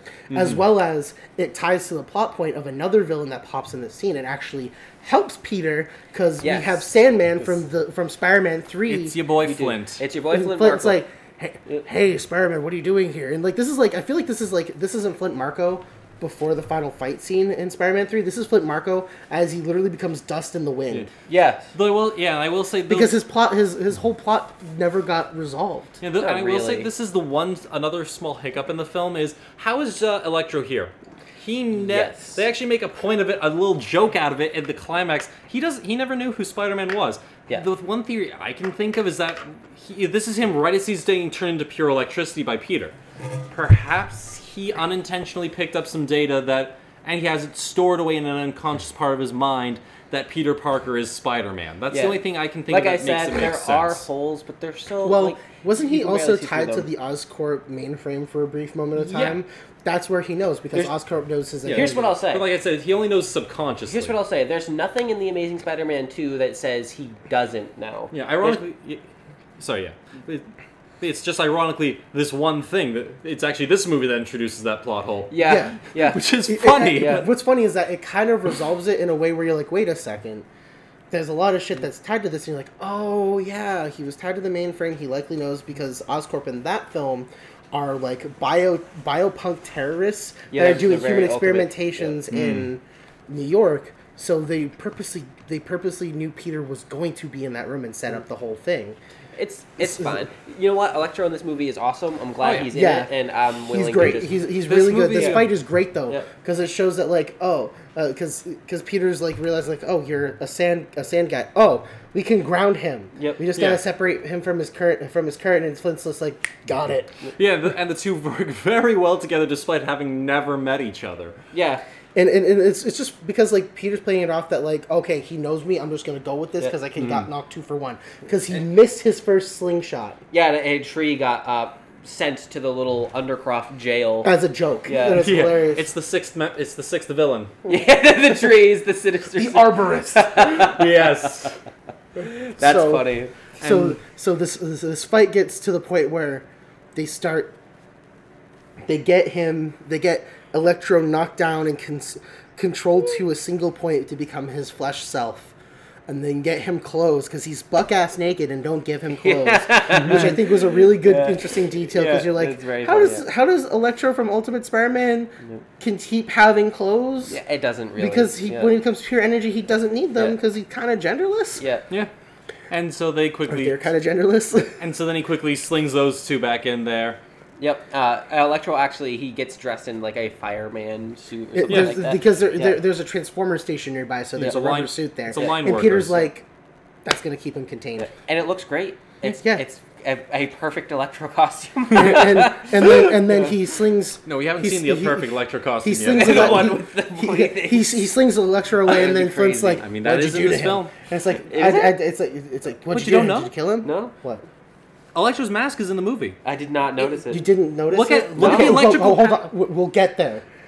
Because comic book accurate costumes are going to be wanna a factor in say- this one. Hold it.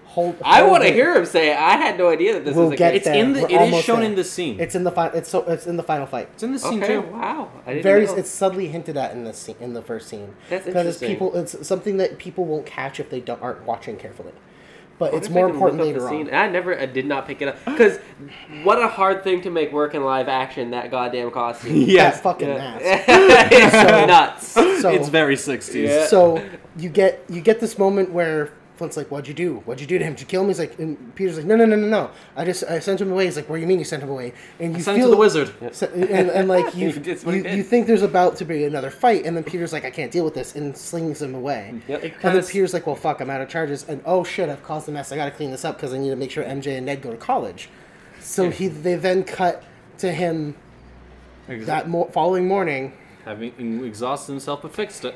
Yes. and probably used up all of his spare web charges to fix the fucking power lines. One quick note: Flint Marko in this movie, Sandman, is he's only ever in his sand form. Yeah. Which I think is hinting at the fact that his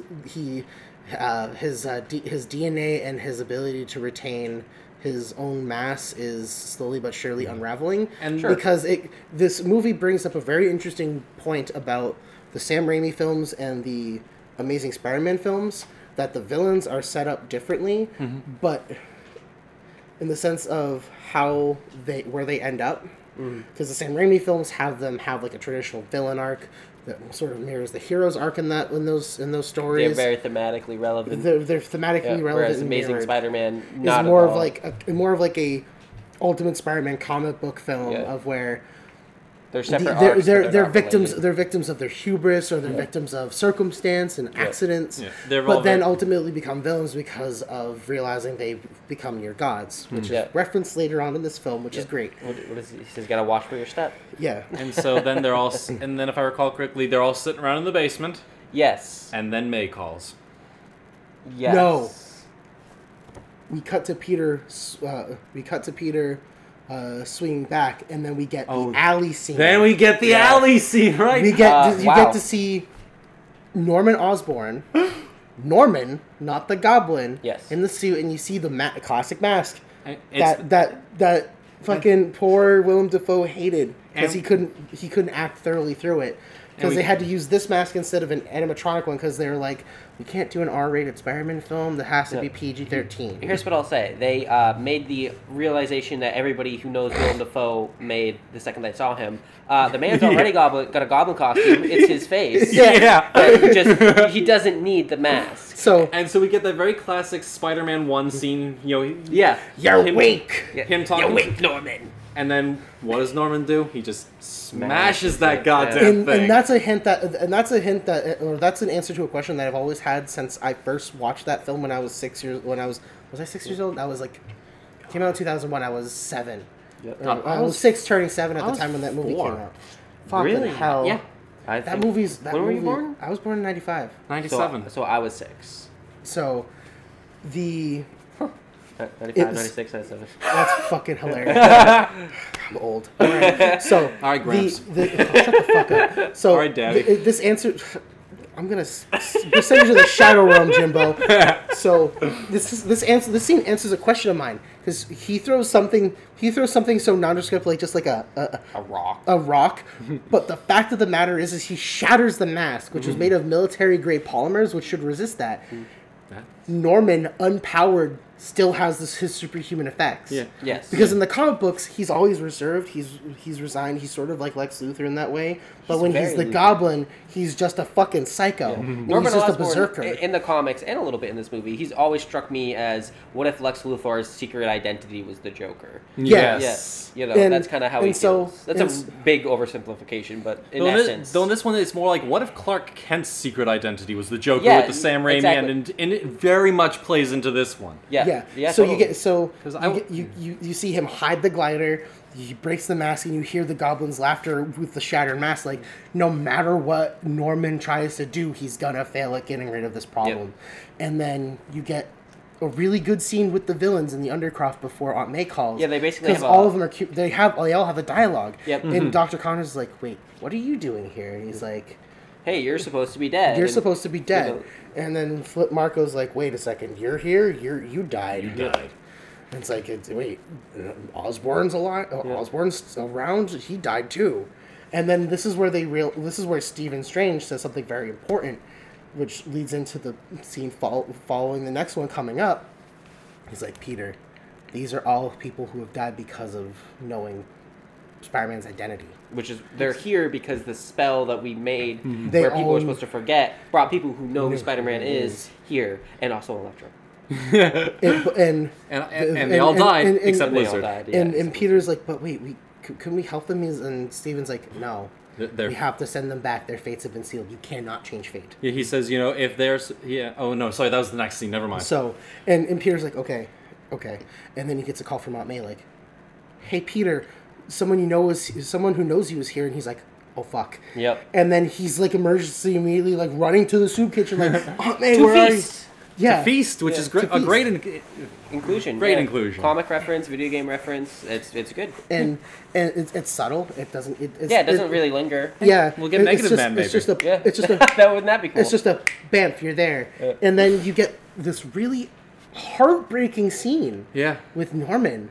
It's Yeah. it's so good Can, because he's. can I just say, like, Willem Dafoe in this movie is amazing. I would argue, and I'm not the only person to argue this. I think Totally Not Mark did as well. Yeah. I think he's better in this movie than he is in Spider-Man 1. Well, yeah, because this is a completely different sort of comic book film. This is comic book films after 20 years of Yeah, evolution. This one just lets him capital A act. Yes. This isn't it's following like a wild. Sam Raimi horror movie trope. This isn't following like an Eggers film where he's literally playing off of Robert Pattinson and jerking off on top of a lighthouse. This isn't Which playing that's also good acting. Great. But this is him taking a character that he was like, I'm gonna act this character out, he's and tragic. actually doing him justice. He's sympathetic, he's tragic, he's heartbreaking, He's but like, he's I went to also- my house and someone else lives there. Oscorp doesn't exist. And my son. Yeah. My son. He can't even bring himself Yeah. to say And it. it's like, oh my god, he actually loved Harry. He just looks like this poor, beaten puppy. broken, and I mean it's wonderful. He also mentioned something that I thought was interesting. He mentions how someone else is living in his house, and if you think about it, the New York City that Sam Raimi's Spider-Man takes place in is still the same New York that this Spider-Man takes place in. So it could be the same building.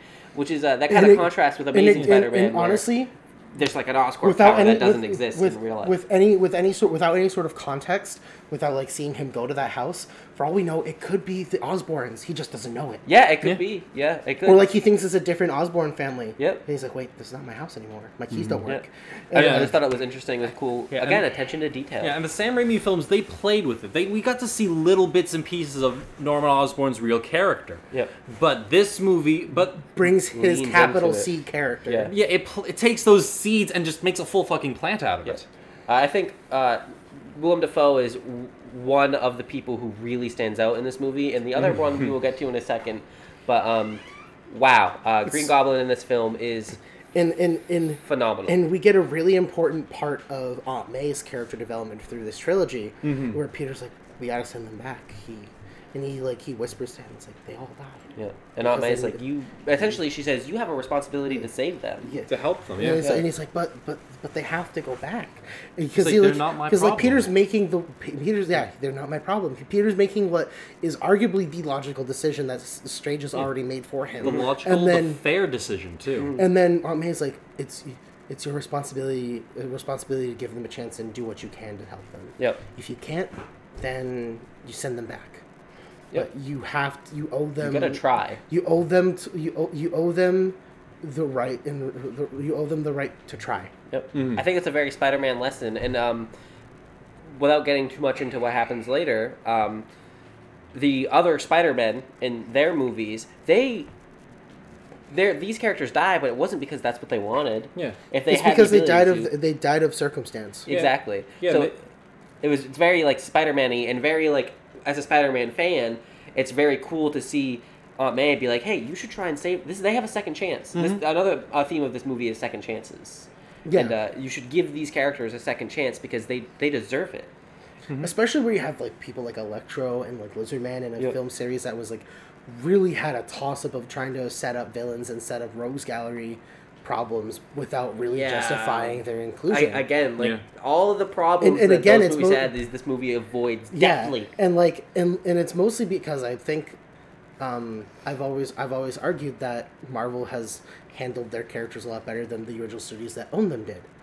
Yeah. Because Spider-Man, Sam Raimi Spider-Man 1 and 2, those were lightning in a bottle because it was our first turn of the century superhero films. They sort of crystallized what Batman '89 had kind of introduced to the With public. Marvel. Yeah, exactly. Because between Spider-Man 1 and 2, you had the Hulk film, which did horrendous. And then after that, you have Spider-Man 2. Then you have Spider-Man 3, which did horrendous, arguably for the fans. I think time has been kinder to it than most movies, but I don't think it's mostly because of like a lot of like the interviews with Sam Raimi about what the original script treatment was, because it was supposed to be more about Harry, MJ, and Peter. A lot of the problems Spider-Man 3 has, this movie just sees and says, well, I'm going to just write around it. It says, miss me with that shit. Yeah, exactly. And so like moving forward in the narrative, because this is I would say like about Act 3, because this is like a 4-act structure. Yeah, it is about a 4-act thing. You could maybe argue 5, but I think 4. I say 4 with a hint at a 5th, which could be a dovetail for the next film. Exactly. This is the Joe Haku that we're in here, So- to use kabuki terms. Yep. And so We're in. So Peter walks in with Norman, and Otto's like, You're supposed to be dead, Osborn, and he's like, Octavius, what happened to you? what happened to you? It's What like, happened to you? What happened to you? You're supposed to be dead. What? It's You like, died fighting Spider-Man. Also, like, it's cool that they know each other, because there's nothing in the Sam Raimi movies that say well, they do, but there's subtext that where the only reason why Octavius was able to get funding from Oscorp is because he knew Norman. okay. Yeah. And Harry's like, well, you were a friend of my father's. Of course I can trust you with my funding. They're okay. old friends. They're old lab buddies. Then Just there that you go. Norman went more into the business side of things, while Otto wanted to remain a pure research side. That's and very he talks about that with Peter during the dinner scene in Spider-Man 2. That's been a while since I've seen it clearly. He's like, Norman was more about the business, where I was about the development and the actual hard concrete science. It's where you get the repetition of the whole theme of Peter in that movie being lazy. lazy because he's getting too used to living two lives. Well, then that's another example of just how much attention to detail this film. I feel like all of the scriptwriters from these previous films that were like the primary like credited writers for these films were likely ghostwriters who underwrote the script. Like, hey, can I have your script notes for the subtext of this relationship? Hey, can I get the themes from your film in your notes for that? I wouldn't be surprised if a script doctor came in and it's just like, I've watched all the Spider-Man movies 6 times. I have injected them directly to my balls. veins. Yeah. So I will take a pass at this and I will make sure everything makes sense. But if it's okay with you guys, I think we should speed this up a little bit. The movie's gonna get faster anyway. Look, I say this. I say this at this point. This should be a part 1 podcast. Maybe. I think we should. There's still too much to unpack to rush through. I think if we're gonna take our time and like go scene by scene, definitely. So I think we should end off with the Act 3 climax. Okay. Which is Let's get to that point. You know the point I'm talking about? Yeah, I know what point you're talking about. Let's get to the scene. Okay. So let's get to the big sad. So Norman and everyone in the room, all the rogues in the gallery at this point are all slowly realizing, like, wait, we're going to get sent back? And Peter's like, well, he's having this crisis of consciousness, of conscience, like, I don't know what to do. And then Stephen Strange is like, come on, Peter, stop wasting our time. Bamps Norman into a cell, and he's like, Peter, help me. And he's like, well, but can we at least try to help them? It's like, their fates have already been written in their own universes and realities. We cannot mess with the fabric of reality. Messy things happen because of it. The deaths of these 5 men are worth infinitely more, or is definitely worth the price of the cost of the millions if they were to stay alive. Because he says that if the spell isn't undone, all the multiverse is going to converge. Every single person that knows who Peter Parker is going to land. Here. And let's not forget, the multiverse is infinite. Yep. Which means an infinite amount of people are going to be crowding into a finite space. They're going to destroy the cinematic universe if they don't do it. Arguably an actual Infinity War. Yeah. So in Stephen's like, I'm sorry, Peter, but their fates are sealed. And then Peter gets this look in his eye. He looks at MJ and Ned, and MJ understands exactly what's going on. Ned is like, lights are on, no one's home about this entire situation because he's weirded out about what's going on. And then Peter's like, thwip. Yeah. And he steals the Rubik's Cube that holds the spell. Yeah, yes. Because he names off the name of the artifact that's contained the spell, like earlier on, and he's like, it's called the Rubik's Cube as far as I'm concerned. Yeah, the Rubik's Cube. And Strange is like, don't do it, Peter. And he's like, I gotta try. Yep. And it's like, that's the Peter that we know. But, yeah, very much so. Oh, God. Oh, no. Why isn't it the consequences of my own actions? Yeah. And then we get a cool scene where very fun I think he gets slingering outside, and Doctor Strange does that body push thing where he pushes out his astral self. He's like, am I dead? Yeah. He's like, no, this is just your astral self. And he tries to take the cube, and then his body's just... Because the spider sense is just working on automatic. That shouldn't be possible. And I'm like, in the back of my mind, I'm like, I'm Peter Parker. I'm the fastest man alive. Because I'm like, that's Madam Web's whole spider sense. That's the danger sense. That's the danger sense that Madam Web is just like, I could try to flick you and you would be able to block it. Yep. Why? It's like just because that's what a spider does. Even when it's asleep, it knows exactly what's going on. And then we get cognition. This really epic fucking geometric fight scene. Yes. And gorgeous, first of all. Yeah. And visceral. The action in this movie is impressive. The choreography of these scenes and the photography and the fact that they dumped the entirety of the first Doctor Strange film's budget on this fight scene into one sequence. The Act 3 climax. It's crazy. We're going through the mirror world. We're cracking dimensions. We're seeing everything that you want to see from a Doctor Strange movie. And the funny thing is the way Peter beats him. He uses fucking trigonometry. He uses math. But at the same time, it's like, this proves as to why comic book Peter Parker is leading the secret war. Yep. Because he's literally like the third smartest person, but the most creatively intelligent person. And that's something that's cool about this movie too, is that we get to see a lot of Peter being a smart guy. We don't see too much of it in the other movies. Because like in Homecoming, he's like doing permutations on how to like open up the big doors. Yep. In Far From Home, it's like, okay, how do I actually hack into Stark Tech? I've never had to do this. Yeah, we get some of it, and it's like, okay, he's this smart. movie is the culmination of his intelligence, not having to depend on Tony Stark at all. Yeah, and then this film is just like, oh, okay, hey, that's math. I'm just gonna put a web know here, what that web is, here, yeah. web there, web there, web there, web there. And then Stranger's like, I'm sorry, Peter, I'm gonna have to do this myself. And then Peter's like, well, I'm gonna defeat you with the power of math. Yeah. And What's then cool is magic, mathematics. Yeah, and then which is a very Peter Parker pun. Yeah. now we have Doctor Strange is kind of out of the movie for a while. He's trapped. And he's like, don't do He's this. He's like, hanging- I owe it to them to try. Yeah. And he's taking Aunt May's words to heart. And he returns back to the basement, and he tells the villains there that's exactly what he's going to do. He's going to try and cure them. He's going to try and make them better. fix them. And yeah. he's like, and like Norman's like, do you really think you can? And Peter's like, well, if your guys' tech is not as advanced as ours, our advanced technology might be able to save all of you. Mm-hmm. We have the ability to do that. Yeah. And that's also referencing to the recurring theme of like Peter's dependence upon Stark Tech. Yep, and it kind of it's actually neat how you say that, because he takes the villains in a van. In Aunt May's feast van. Yeah, Also, a reporter for the a snitch for the Daily Planet podcast is following them. Yes, And he calls J. Jonah Jameson, who's no longer without his pants in front of a green screen behind a desk. He's now in a full-on McFuck studio. It's essentially of Alex InfoWars Jones' except brand. green. Yeah. And he even sells his little protein He's shake. selling supplements. And he takes the phone call and he's like, "What do you got for me?" And he's like, "There's a funny. van that's going back towards the apartment. All right, follow him." Because he wants the expose. He wants to get this fucking kid. And, I have not seen fucking J.K. Simmons except be so obsessive over a fucking child ever since Legends Whiplash.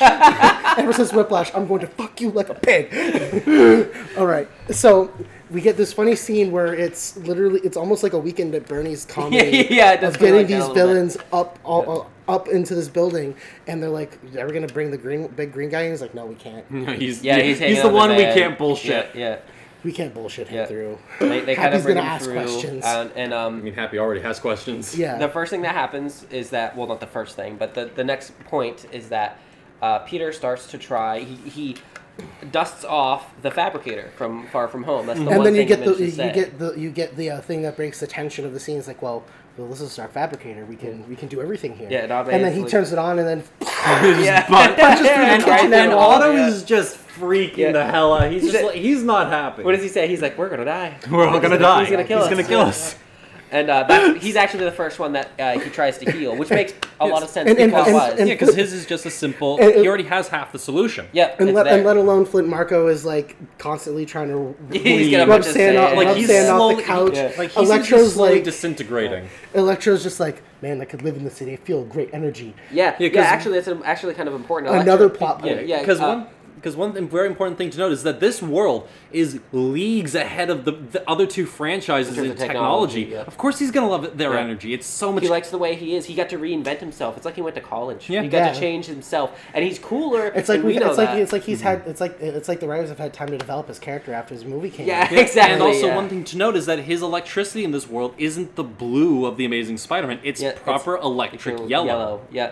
Again, like it's sort of a reinvention, and they make that reinvention a point to the story, into the character, Yeah. which was why it works. Because if they Well, didn't how- reference it, So we, how'd you become the way you are? I fell into a vat of eels. Oh, I went into an atomic collider. gotta be careful where you step. Step. Yeah. Gotta be careful where you Yeah. step. Gotta be careful where you fall. It's very cool to see these characters come together and kind of get their due. Interact. Yeah. Yes. Like villains Yeah. do in these comic Yeah. book films, It's because great. it's sort of like that episode of Batman the Animated Series where they're all talking about where they almost got Batman. Oh, that's a great episode. And like Might this even is Don't one tell of the me best. don't say anymore. I'm watching through the Batman. You'll love it. B You'll test love right it. now. I Yeah. just got through. Oh God, what was that episode I just got through?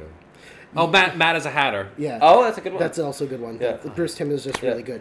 But like, Yeah. but the level of conversational writing with the villains in that episode and like that series altogether Yeah, is that's a good point. very It indicative feels of like those this. comic books. Yeah. But this feels like that. Yeah, now. it does. And Yeah. we haven't had that in the MCU. Not really, no. Because we We- really we haven't still- had a big group of villains. Together, yeah. And like Yeah, the single film, first yeah. time that we kind of seen that is with like Infinity War and Endgame because Yeah, because the you Black have Order. you have Yeah, the but Black it's- Order and everything, but that's not the that's same.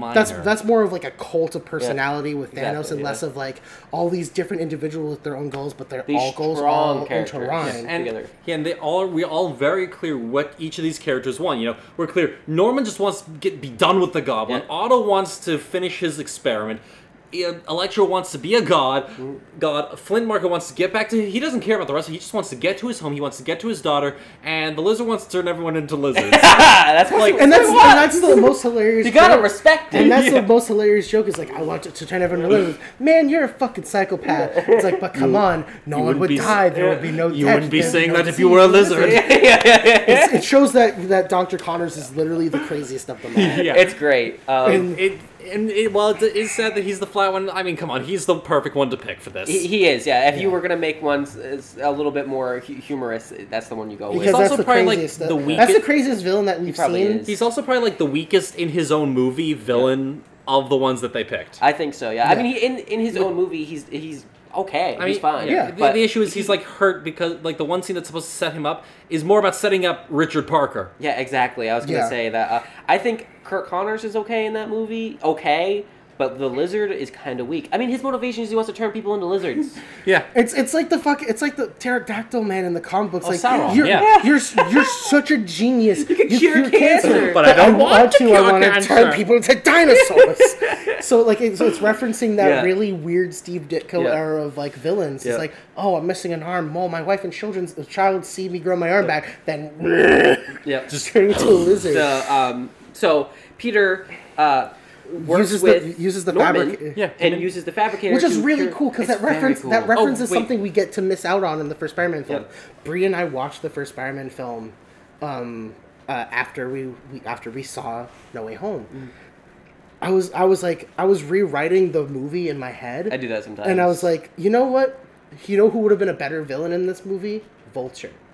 Maybe, Because it's like a very grounded villain. You can make him a heister like he was in the comic books, and you have Norman Osborn develop as this father figure to replace Uncle Ben for Peter. Yep. And then you get that sort of tension between him and Harry, but you end that film with him becoming the Goblin And to then the set up the next second movie, film, yeah. and then you have the second film set up the consequences. Yeah, I mean, Green consequences of his Goblin actions. in the comic books, he didn't show up until issue 14, and then even then, he didn't even really become a recurring villain until 30, 40 issues When later. Stacy died.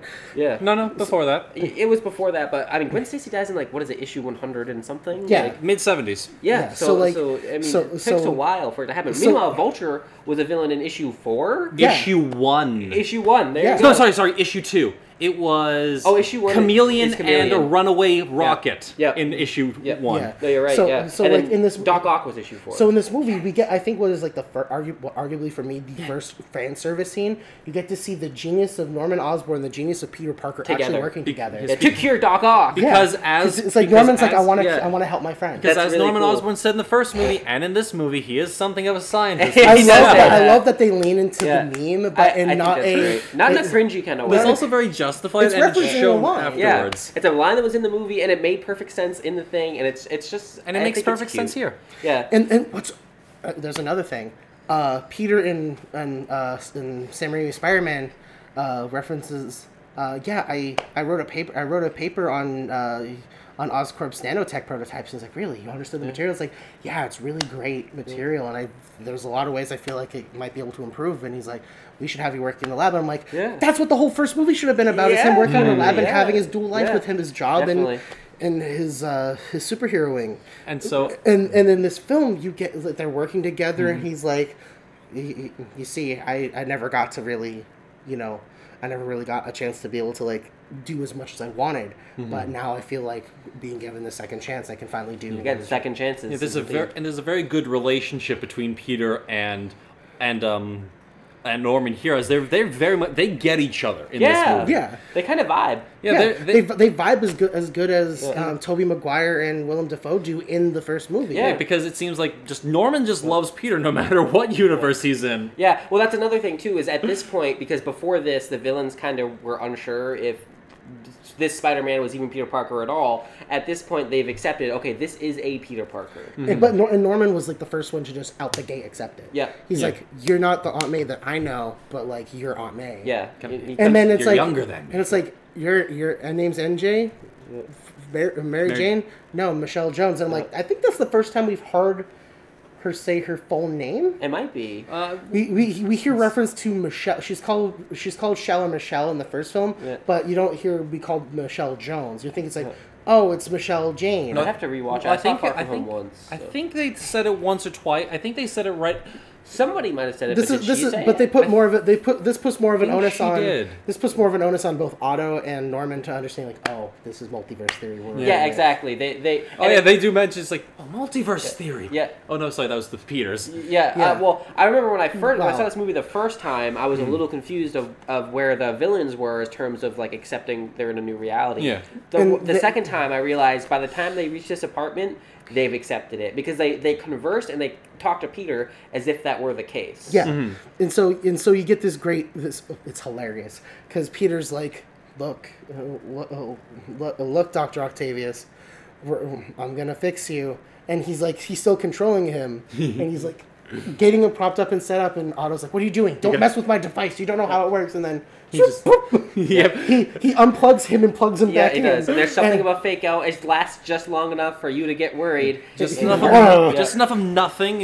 Or you think he's dead. You think he's dead, and then he's fine. And he's fine. This is the second moment in the film where I teared up because like it's been so long since I've had quiet. Yes. Yeah, the voices, they're gone. Oh my god, that's right. Because the fucking tentacles talk to him because he made AI psychopaths. It kind of, again, like this movie sort of acts as a sequel to those other movies too, and it kind of explores the characters in ways that I know I wanted to see explored. It's a better Spider-Man 4 and a Amazing Spider-Man 3 than we ever really could get conceptually. Exactly. I totally agree. And then as the rest of the villains are watching this like, oh my god, he can do it. He can do it. Yep. Even Electro's like, okay, man, all right. Yeah. And I think like Flint Marco's the most excited because like I can finally go home and hug my daughter. Flint's the one. He's like, I want to hug my daughter. Yeah. Norman's about it as well. Electro's a little abrasive. He's like, I don't want to go back to being a loser. Electro likes the power, but I think he recognizes that there's probably a little bit of instability because of the excess electricity in his brain. Exactly. Because it's causing everything to fire off at the same time. He's at the point where someone can really influence him. And he's being influenced. Which is great. Yeah. Because Funny you should say that. Because this leads into Norman and Otto have a conversation near the fabricator, and Otto picks up on something very subtle in there, and I'm like, this shows how intelligent Otto Octavius has always been, but it's hampered because of the command and control system in the chip. He's like, Otto's like, it's going to be great becoming me again. And it's like, Otto picks up on something very subtly. You can see it in sort of like the... No, because it's Otto who says it's going to be great to be yourself again. Yeah, he's going to be great No to more be yourself goblin. again. No more goblin. And you see Norman stop for a brief moment, but Otto notices it and then walks out of the room. I think we can agree that's probably when the change happens. Probably, Which, no, we'll know. Because we know exactly when the change happens. You're right. Because Norman walks out of that room as like after Peter walks back in, crossing paths with Otto. Otto looks back at him and he's like, something's off. There's an intense scene of Spidey sense. Might be the best Spidey sense scene. We haven't gotten there yet. We haven't gotten there. Peter's like, okay, I think we're finally being able to do this. I got the other two prototypes ready. Once you're done, we can get the fabricator running. And then Peter walks out to the other room, and there's a brief discussion of like, hey,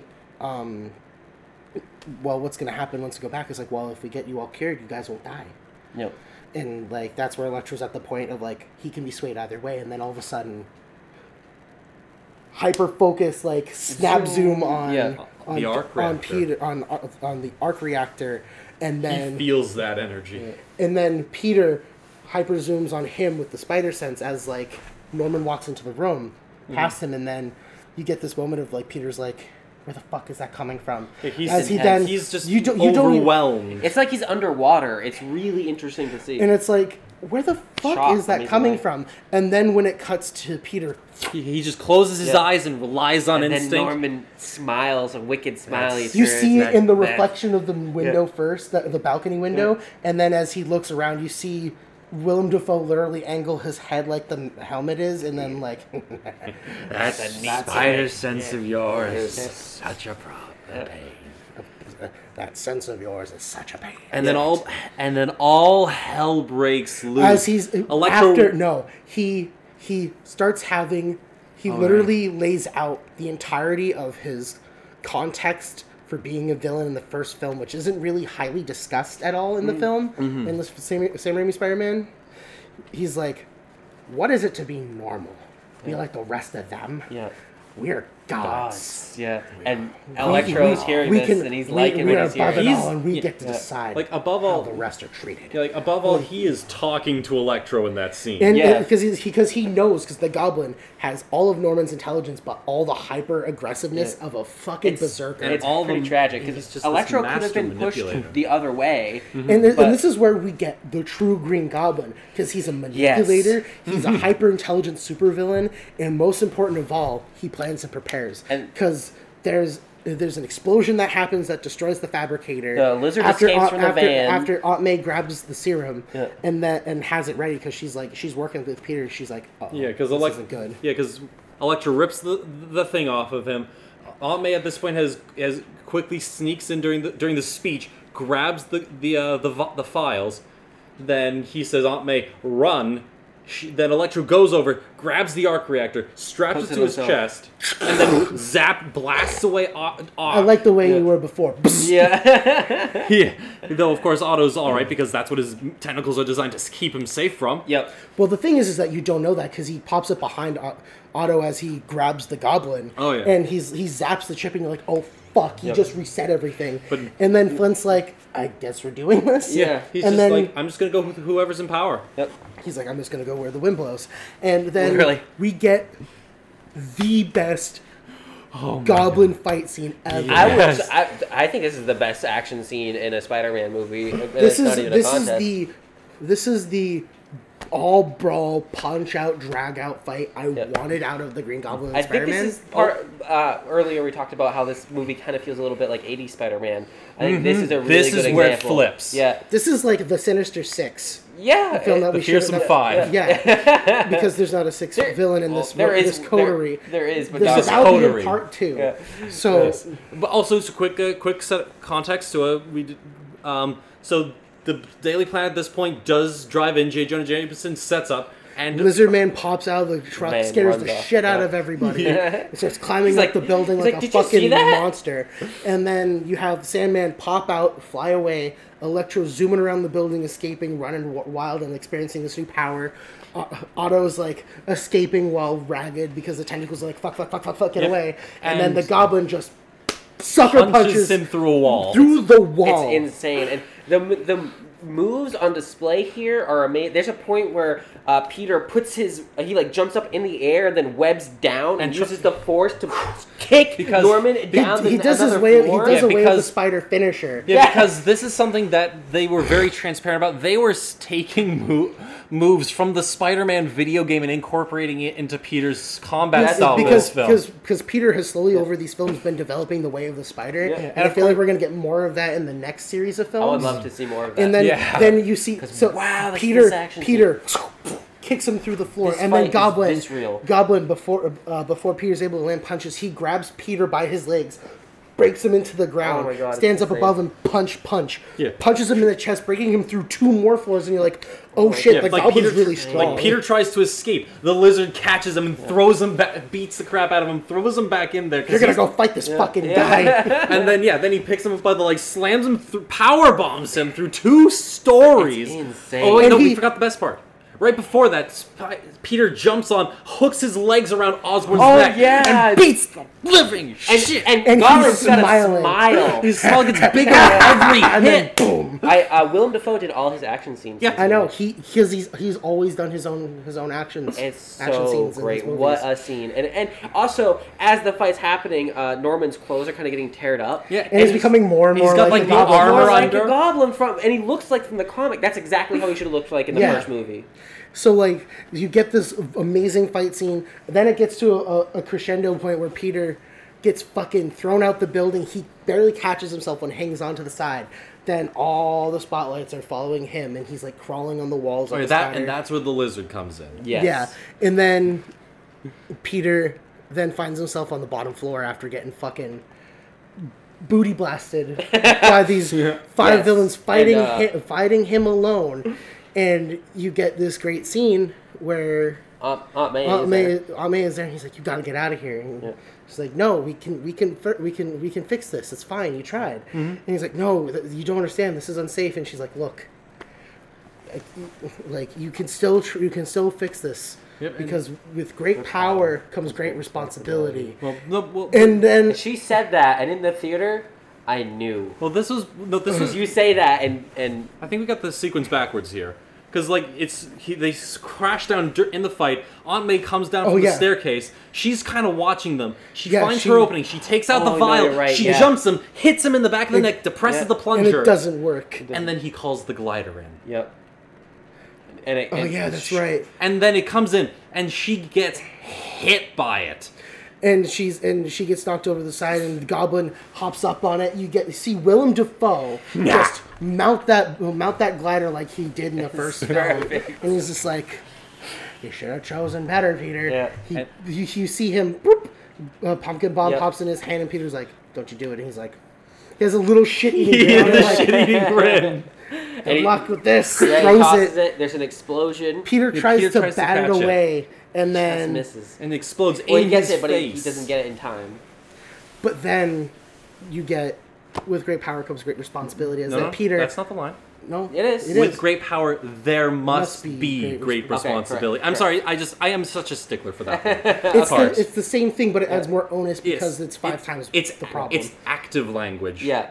And then Peter, this is a really cool detail, because Peter's concussed by the pumpkin bomb. Because Norman at this point has already fought Spider-Man and understands, oh, that Spider-Fence, I gotta knock it out. I gotta temporarily hobble him. So he's concussed. And Peter is then like, Aunt May, are you okay?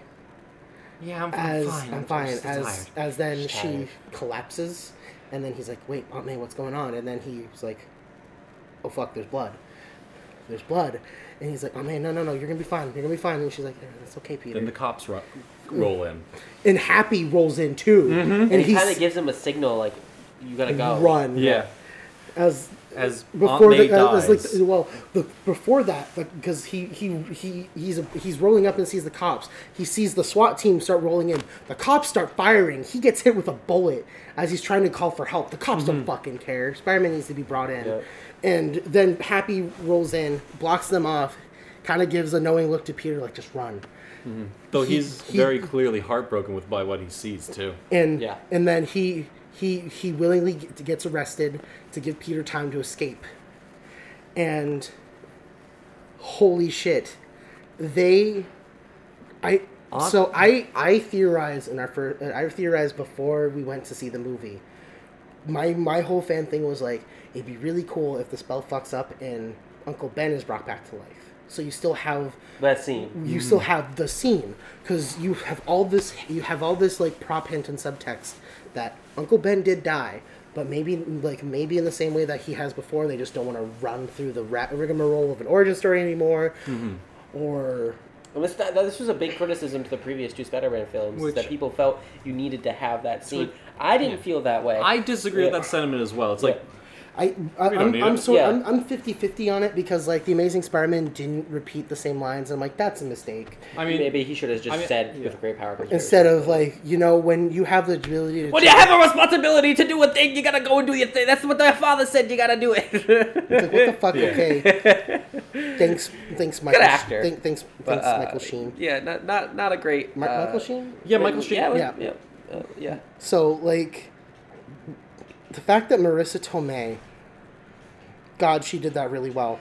It was. I'll be honest. I was crying. That was the third part of the movie where I cried. That's where I started to tear up. That's where the tears came for me. That was the first one. It was like, oh my God. Because I mean, it's so smart from a writing perspective to have Aunt May do this. Because first of all, we've known her for 2.5 movies at this point. Yeah. And like you feel it, and it hurts more than watching Uncle Ben die. It hurts, which is sad. Have 3 movies, almost 3 full movies of development with her. Yeah, and she is a very strongly adapted character. And here. she imparts this integral lesson that's not only important to Spider-Man, but it's important to people who are fans of Spider-Man too. She's also Peter's moral compass, and like all the other young characters in these movies' moral compass. It also hurts more because we know that now he's really alone. Mm-hmm. Now we end Act 4, because Act 4 is them in the apartment. Act 3.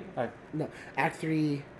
I'd say this is Act 3. The next one is Act 3. Yeah. We end Act 3 with Aunt May dying in Spider-Man's arms. And Peter at his lowest point.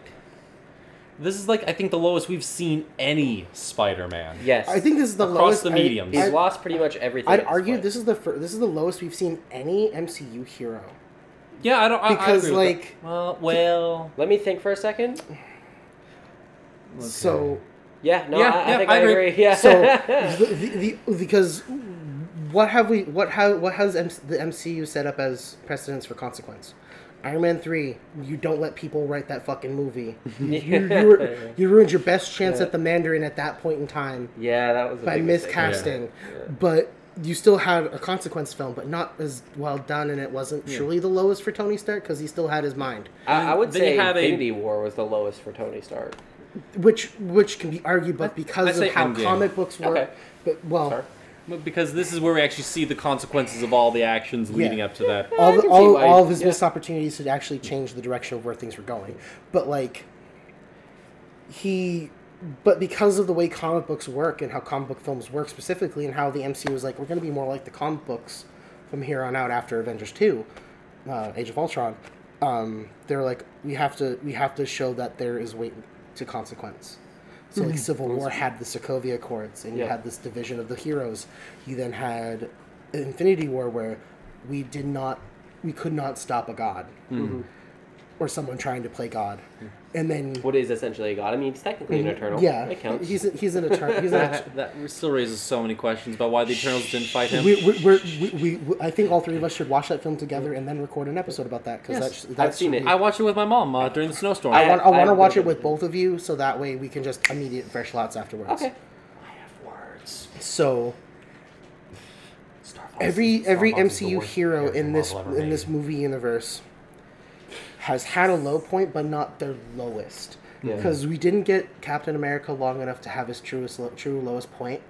Because Steve Rogers is the optimist. They've all had low points, but I see what you're saying. We haven't seen them hit emotional rock bottom. And get lower. And Peter Parker in the MCU has yet to have that. And this was the perfect opportunity in a film where so many people have questioned whether or not Tom Holland is returning to the role to have this impact. And it's such a crucial moment in the film. And everything up to this movie has been expertly written, but it's also been kind of lacking in pathos. And here it basically injects all pathos. Yeah. It's not even just injecting all of it. You don't realize you've been on a slow drip the whole time. Exactly, yeah. Because suddenly everything else makes sense. Who's been driving Peter's Logos at this point? It's been Stephen Strange. Yeah. But then the pathos is reintroduced because Peter's like, it's not my problem. Yeah. And then Aunt May's like, yes, it's your responsibility to try. Yeah. And you're like, oh shit, you're right. And Peter slowly realizes that with the audience, like, Peter's going to try. He has to. That's what he does. He's Spider-Man. Like, Spider-Man doesn't kill. Yep. He doesn't give up. He's going to do what he can. He's always going to try to find the best in everyone. Peter Parker is an optimist to his detriment. Yeah, exactly. And this is where it doesn't pay off. He's got to pay. He has to suffer the consequences of his actions. Yeah. And that comes at the cost of Aunt May. And it's really beautiful. It is. It's tragic and sad, but you're right. It's also just everything that you could ask for in that film, in that scene, in that moment. So good. because again, yeah, Peter hasn't really been hit too hard with emotional or personal deep hitting consequences in these films up until, you know, he's had his social life hurt pretty much taken away throughout the films. Yep. He's had, and then that was hurt his friends. Yeah, he's brought them into all sorts of danger. Yeah. Then he died. Yeah. Then he came back, and then. But all that really was surface level or not too terrible. Like, very clearly, Peter's still clearly traumatized. I'm not going to say he wasn't by the events of Infinity War. But it's still... It didn't get him as badly as this one does. The one stable influence is in his entire... It's a 1-2 punch. Just, this movie takes place, 2-3 years after Endgame? Something like that, yeah. He loses his paternal influence in his life in Tony Stark. It actually happens after, it's like 1 year. Because this happens, these are the events directly after Far From Home. No, this is 2 years then. Because Well, it's technically within the second year because of a senior year, but like... The timeline of the MCU is a little wacky, It's but it's about... From what I understand, it takes place... After Endgame, it's about a year and a half to 2 Yeah. years. Yes, from what I understand, End it of the takes... film, 2 years. Yeah. Mm-hmm. Yeah, and then... So he's still rather recently lost his father figure in Tony Stark, his newfound father figure. I mean, this is a man who's lost his parents. He's lost his figurative father in Uncle Ben. Another figurative father in Tony Stark. And Stephen Strange avoided the fuck out of that. He totally said, miss me with that shit. And then because of the consequences of his own actions, because he decided to take the hard path, he's lost Aunt May. And so he's left with... He still has his friends, but he's even hurt them. Mm-hmm. You know, he is at the most rock bottom any character in the MCU has ever been. Just as importantly, the Green Goblin knows where they are. Yep. He's probably terrified for their safety as well. He got outplayed in a game of chess he didn't know he was a part of by a threat he did not realize was there until it was too late because of losing focus of who these people are in other realities.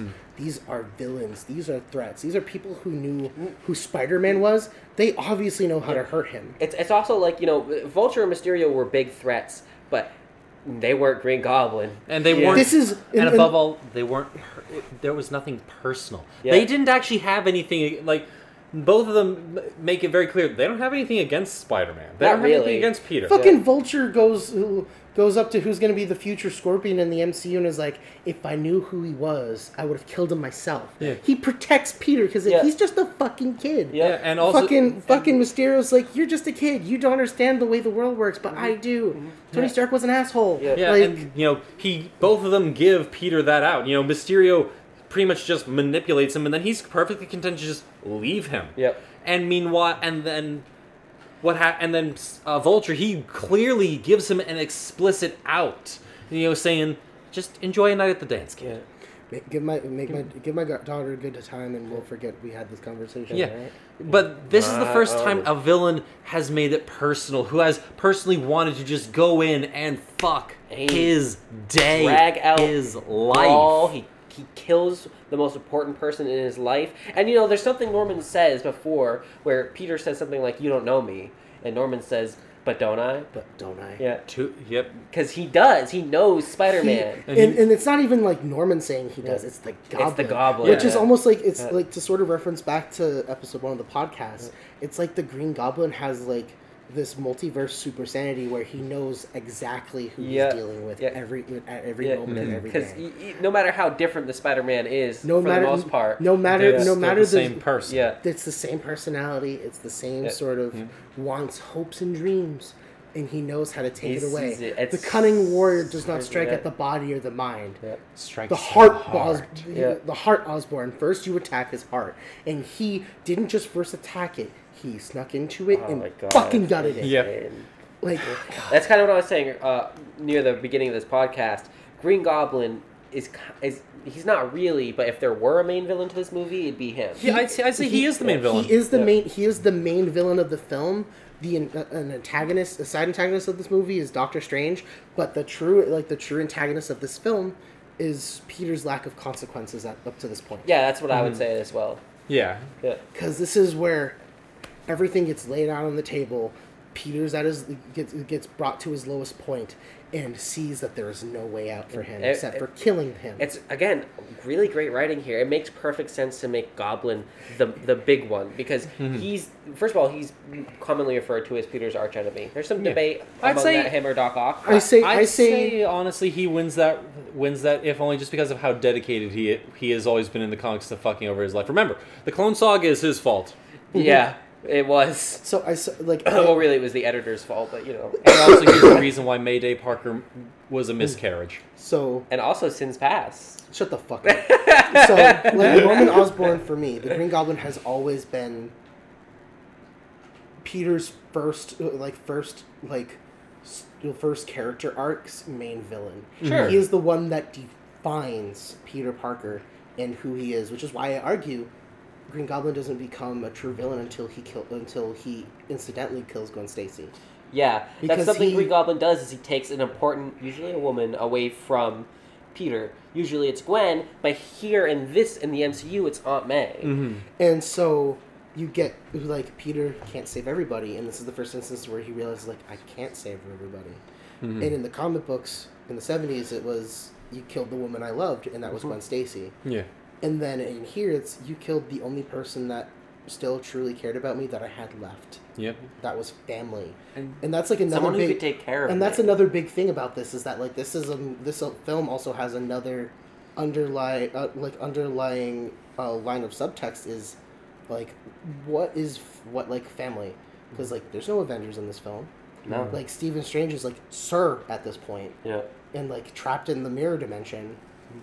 And, like... Peter really only has himself, which is ironic because of what happens later. Yes. So, like, I really don't want to go part 2 on this, but, like, I definitely get, like, the like, Act 4 in and of itself as a podcast, as well as tying up all these loose ends. I think there's enough to talk about at the last act of this movie that I probably won't be this long, but there's definitely a podcast. It'll still be this long. I'd argue it'd be this long. We're well over the 2 hour mark. To even talk about it, we have to talk about pretty much every other Spider-Man movie. Because we have to talk about their character arcs, their decisions, the films that went. So I guess into we're gonna making. go. I guess we're just gonna go for it. Spoiler alerts. If you hadn't already known at this point, you will now know.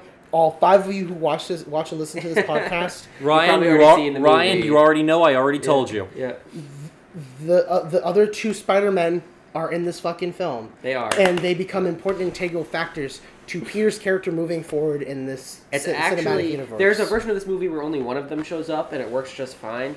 But I love that they got them both. I am very happy about that. So tune in so next much to time. say. I have a lot to say. I'd say at this point, some closing thoughts for a prelude, Act 1 through 3.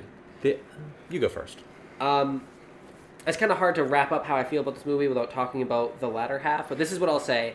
Everything up until this point, when I was in the theater, I was glued to the screen. I think every decision made creatively, from the actors to the writers to the director, is fantastic. It was nearly perfect. There's a hiccup or two, but I gotta tell you, I glossed right over it because I just didn't care. Everything was done so well. Electro is fantastic.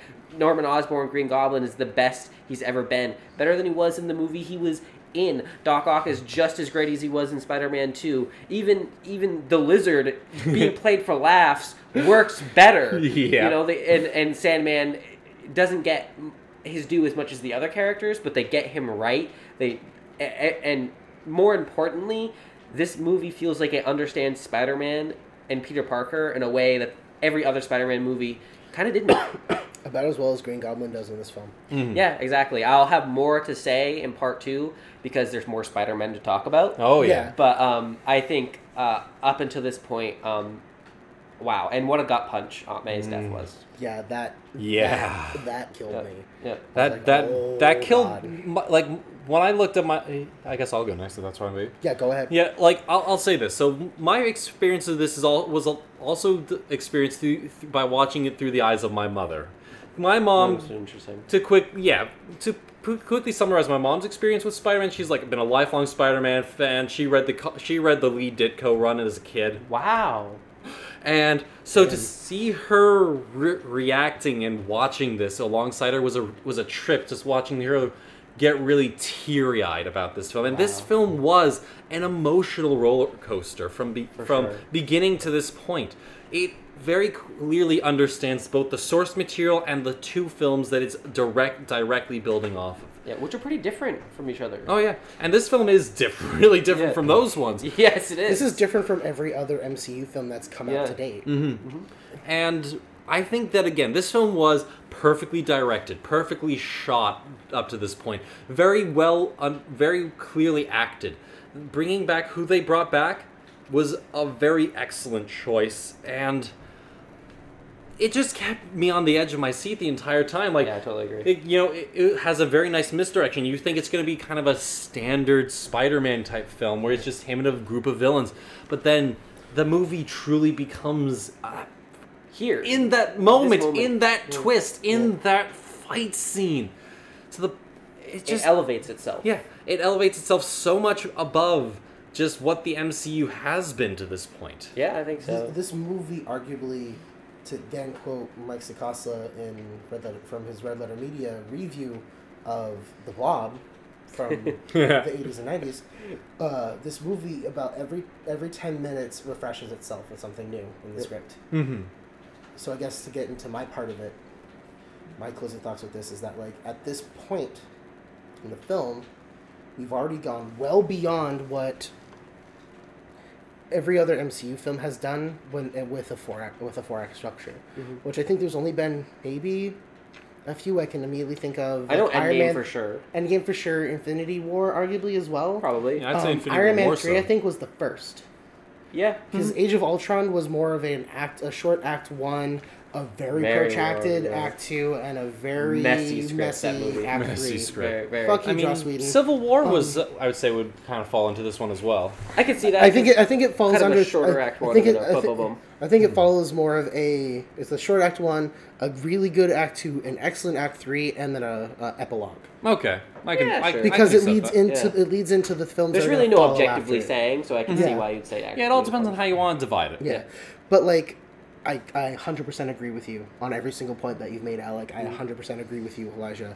Like, there's not a whole lot I can say more in regards to, like, the choice, like, bringing back these actors, bringing back these characters, literally going to such a detail as to bring back relationships and references from films that are already long past and, like, beloved. Things I didn't even notice, which, like, that blows my mind. I'm a big nerd, you guys. You don't say. Yeah, if I didn't notice this stuff, then they paid more attention than I would have, which is amazing. Also, since we got brought up in this podcast, the Electro thing. It also shows up during the apartment scene. Oh, right. His mask is made up in electricity around his head whenever his power Really? flares up. Yeah, like, it's literally just lightning bolt That makes me really happy. Because it looks like the electro bolts, but more importantly, it's sort of like an indicator of what level his power is at. Right, yeah. Because the more defined the mask... It's a really good sight thing. Because, like, it's not there all the time, but it's there when he's just like, all right, motherfucker, you're about to go over, you're about to hit dial 11 here. So, like... I'm going to go home and see if I can't find that scene, because I really want to see that. This movie, up to this point, has done everything right and more, but even more so, it's brought Spider-Man, the Spider-Man film, into a tragedy. Mm-hmm. Yeah. Because up to this point, it's been, like... Up to the point where the Green Goblin reveals himself... It's been your standard Spider-Man film, like the previous two, but because of the Green Goblin coming in swinging towards the end of the film and being like, "No, motherfucker, this is my movie." It elevates this film to such a degree where it's like, where else have we had a true comic book tragedy beyond seeing Batman v Superman get ruined and Joss Whedon's Justice League be a fucking travesty, or Iron Man 3 really not being treated as well as it should have been. I think there have been, or the Incredible Hulk not having a sequel. I think there have been. You could argue Infinity War, and you could argue Amazing Spider-Man 2 for multiple reasons. But it tried. But interestingly enough, I feel like this mirrors our Episode 1 topic very well. Infinity War and Endgame were event films. These were things that were built up because Avengers the first Avengers was the first attempt at an ensemble cast film. It sold itself on, hey, look at these two superheroes interact with each other. That was a novel thing. And then it was like, oh shit, have this entire classic hero team fight a classic villain from their first issue run. Yeah. And like they just escalated, and like literally everyone asked, where do you go from Endgame?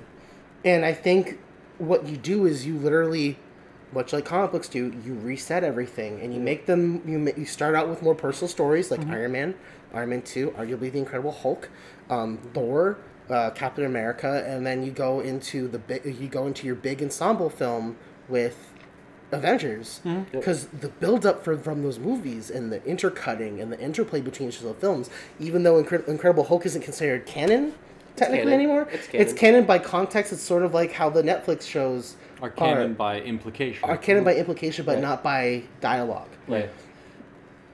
That it all makes sense, and between like WandaVision, Falcon and Winter Soldier, Hawkeye, Loki, as much as people like may have like their issues with those, that's a whole nother podcast. They're all personal stories, and people needed those series to transition themselves to. We missed out on a really good Black Widow film when Black Widow mattered. We got Shang-Chi, which means that eventually we could see a better Iron Fist film because Marvel can now do a Kung Fu film. But with Spider-Man No Way Home, we now know the MCU can do a tragedy. Because I don't consider Eternals a tragedy. I consider that pretext and prelude to something bigger. You're right. I call it a travesty. You're right. But like the MCU, like these fucking writers wrote a Shakespearean tragedy into a comic book film, and they arguably did a better job at this than what the Russo brothers did with Infinity War and Endgame, and I'm going to say that as a controversial statement. That is a controversial statement. I mean, I'm just gonna, because I love the Russo brothers. I can't strongly disagree with what you've said. I think a part of me wants to, because it's like, how dare you say the writing is not as good, not as like better than. I mean, Infinity and End War. I mean, if I just want to start a quick flame war. Yeah, I'm just gonna for say all 5 people that watch this podcast and don't interact with each other. No, they 3 of them interact with each other. Well, Jesus Christ! All right, they interact with me too. All right, go ahead. Fight. You're the one that's gonna get all the flack here. Endgame. Emotional payoff's great. Not that strong a script. Wow. Honestly, that's kind of. I guess you want to sit here for another hour and argue. That's our next pod. That's a podcast after Spider-Man. We're gonna make that canon. I thought we were gonna do D&D 5.5. Okay, so it's gonna be one of our podcasts after Spider-Man. Because at this point, an interesting podcast. Because at this point, we've had comic books, news roundup, comic books. We need to keep the pattern going. We'll argue about The Last Jedi one, and then the next one we'll argue about Endgame, and then when we're done being friends, we'll come back together. We'll come back together for our ensemble film. For the event we'll fight the flame war ourselves. I'll have the Captain America shield, and I'll give it to you like Tony does in Endgame. No, I'll just be, and I'm just, apparently this makes me the Iron Man. I'm Fat Thor on this. No! God damn it. Oh no! I'm sorry, I didn't mean to. Oh, I'm sorry. Actual Thor, because it's okay to be fat like a bodybuilder. Fuck all of you that judge the next God of War game. To say what I know, right? Well, that was a crazy controversy. We are so off of Spider-Man. So to say one thing that I think this movie gets above all else, is just this one quote that I've kind of lived by whenever I've approached a script, and the idea of stakes. Make it big, make it small, make us laugh, make us cry, but above all else, make us care. Yes. And this movie did it.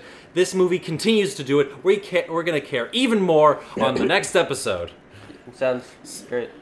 But more importantly, that steak needs to be medium rare. But also... medium. Good, fucking, clear, concise script. Great script, yes. Yeah. So, I think this is a really good point to, like, pause it as much as I want to go another 4 hours. Yes, we could really easily. But I have a date tomorrow. You have a date tomorrow. I gotta go to bed. So I say we're an hour over. with all of that being said, maybe 2 almost. we're close to the 2.5 hour mark. I'm trying to get this outro out. Alec. sorry. It's okay. I know you've forgotten how the process is that we've yet to develop, but We don't have a process. we're almost there. That's the distracted part. And with that being said, this has been a Distracted Podcast. Peace! Good night, everybody.